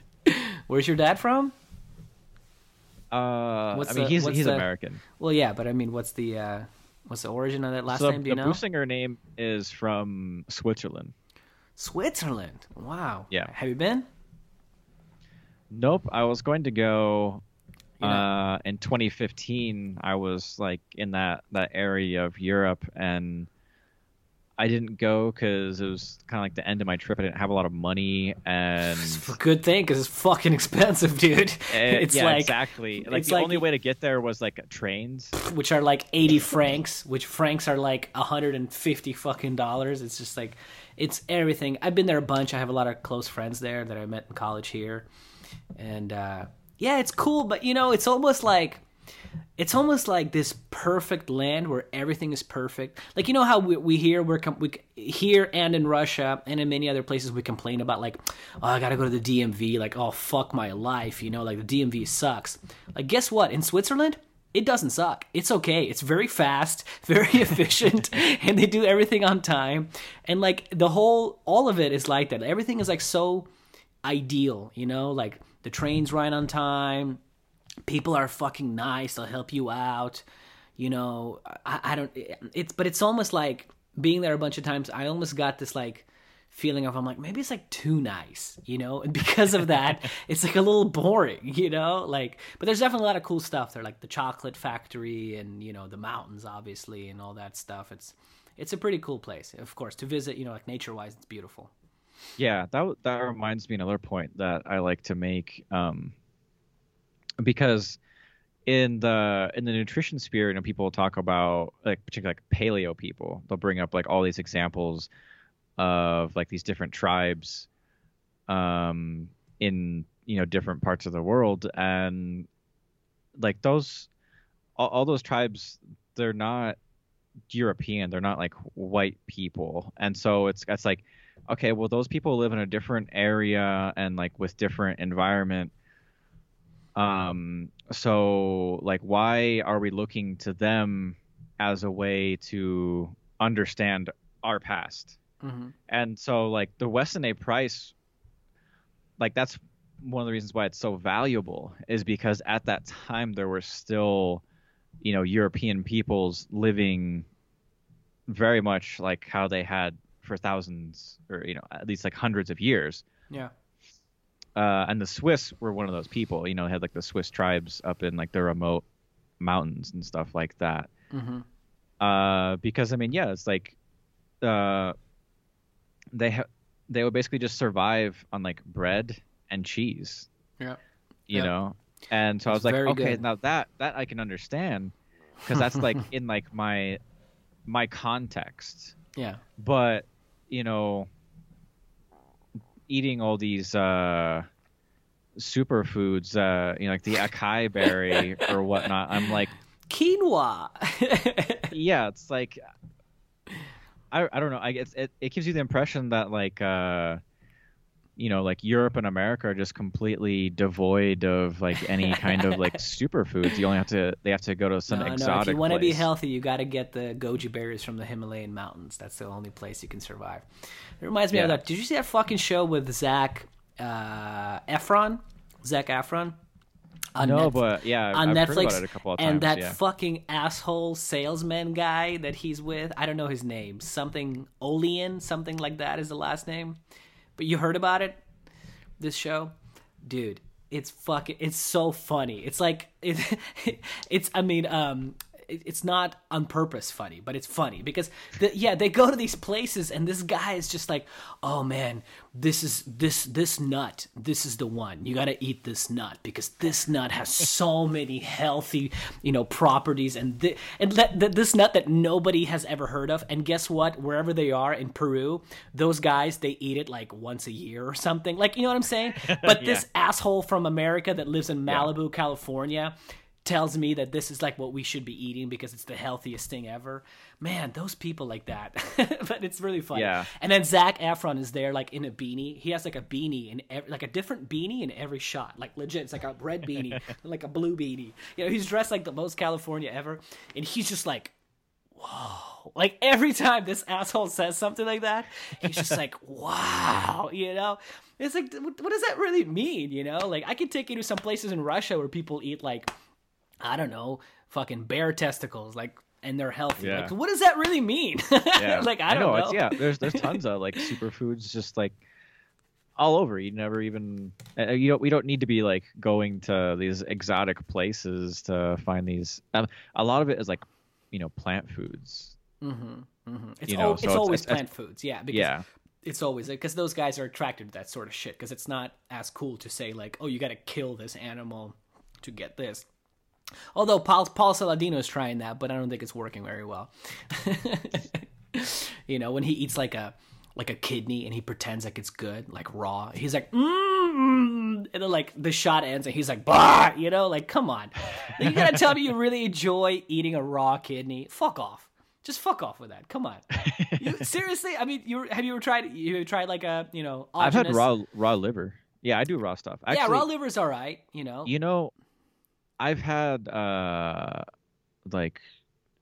sheep testicles. Oh, they're so chewy, dude. It's like a puck. It's not good. When you cook it, it has like this really kind of like sour taste. And so now I want to like try it raw to see, because I think like when you cook it, it gives it that sour taste. Dude, it won't beat a McGriddle. I guarantee you. Okay, that McGriddle you had will be way better. I guarantee you. Yeah, they're not. It's not. I mean, look again. Like I eat it. I eat beef liver regularly, but I enjoy beef liver. Yes, but it's also part of the Russian culture. Yeah, kind of. We call it pashtet. Over time. Oh, really? It's just like a Russian dish? Pashtet What's it called? Is the mousse. What do they call that here in English? What's the word? Oh, okay. Pate. We say pashtet. Yeah. That's the Russian. Okay. So that's very common. You can find that shit like everywhere. Pashtet. There's chicken. Oh, yeah. Beef one. That was one of the things I liked about the cafeteria. I'm gonna say it wrong again, but Stalovaya. Stalovaya. Okay. There you go. Yeah. There was yeah, they would just have like liverwurst. So that's like I can go into like just like this is like going into like a McDonald's practically and finding liverwurst. Like imagine that. And I bet not a single asshole was shooting it on Instagram and showing how cool it is, right? Because it's just normal. Yeah, so that was one of the things that I liked about that. And they have like this like it might have been like the bee bread. You ever seen people talk about that? You had some of that? Yeah, I think they had some at the Stalovaya. Good Stalovaya, brother. That's good. No, that's my favorite part. People like when I go back, like, and people want to go to like you said, American restaurants in Moscow. Like I don't do that. I specifically avoid that when I'm there. Like if my friends, because like you said, like we talked about earlier, it's always cooler to go the opposite culture stuff. To do the opposite culture stuff. So my friends will want to go to like fucking Applebee's or whatever they have there, and I'm just like, no, I'm going to Stalovaya. I'm just going to like the cheap one, and the cheapest one usually has the best food. It just tastes the best. I mean, if you like Russian food, Yeah. So I used to feel the same way, except for I eventually developed this whenever I go to like a European city, because there's like a lot of these like craft burger places. And so I like to go and check out these craft burger places.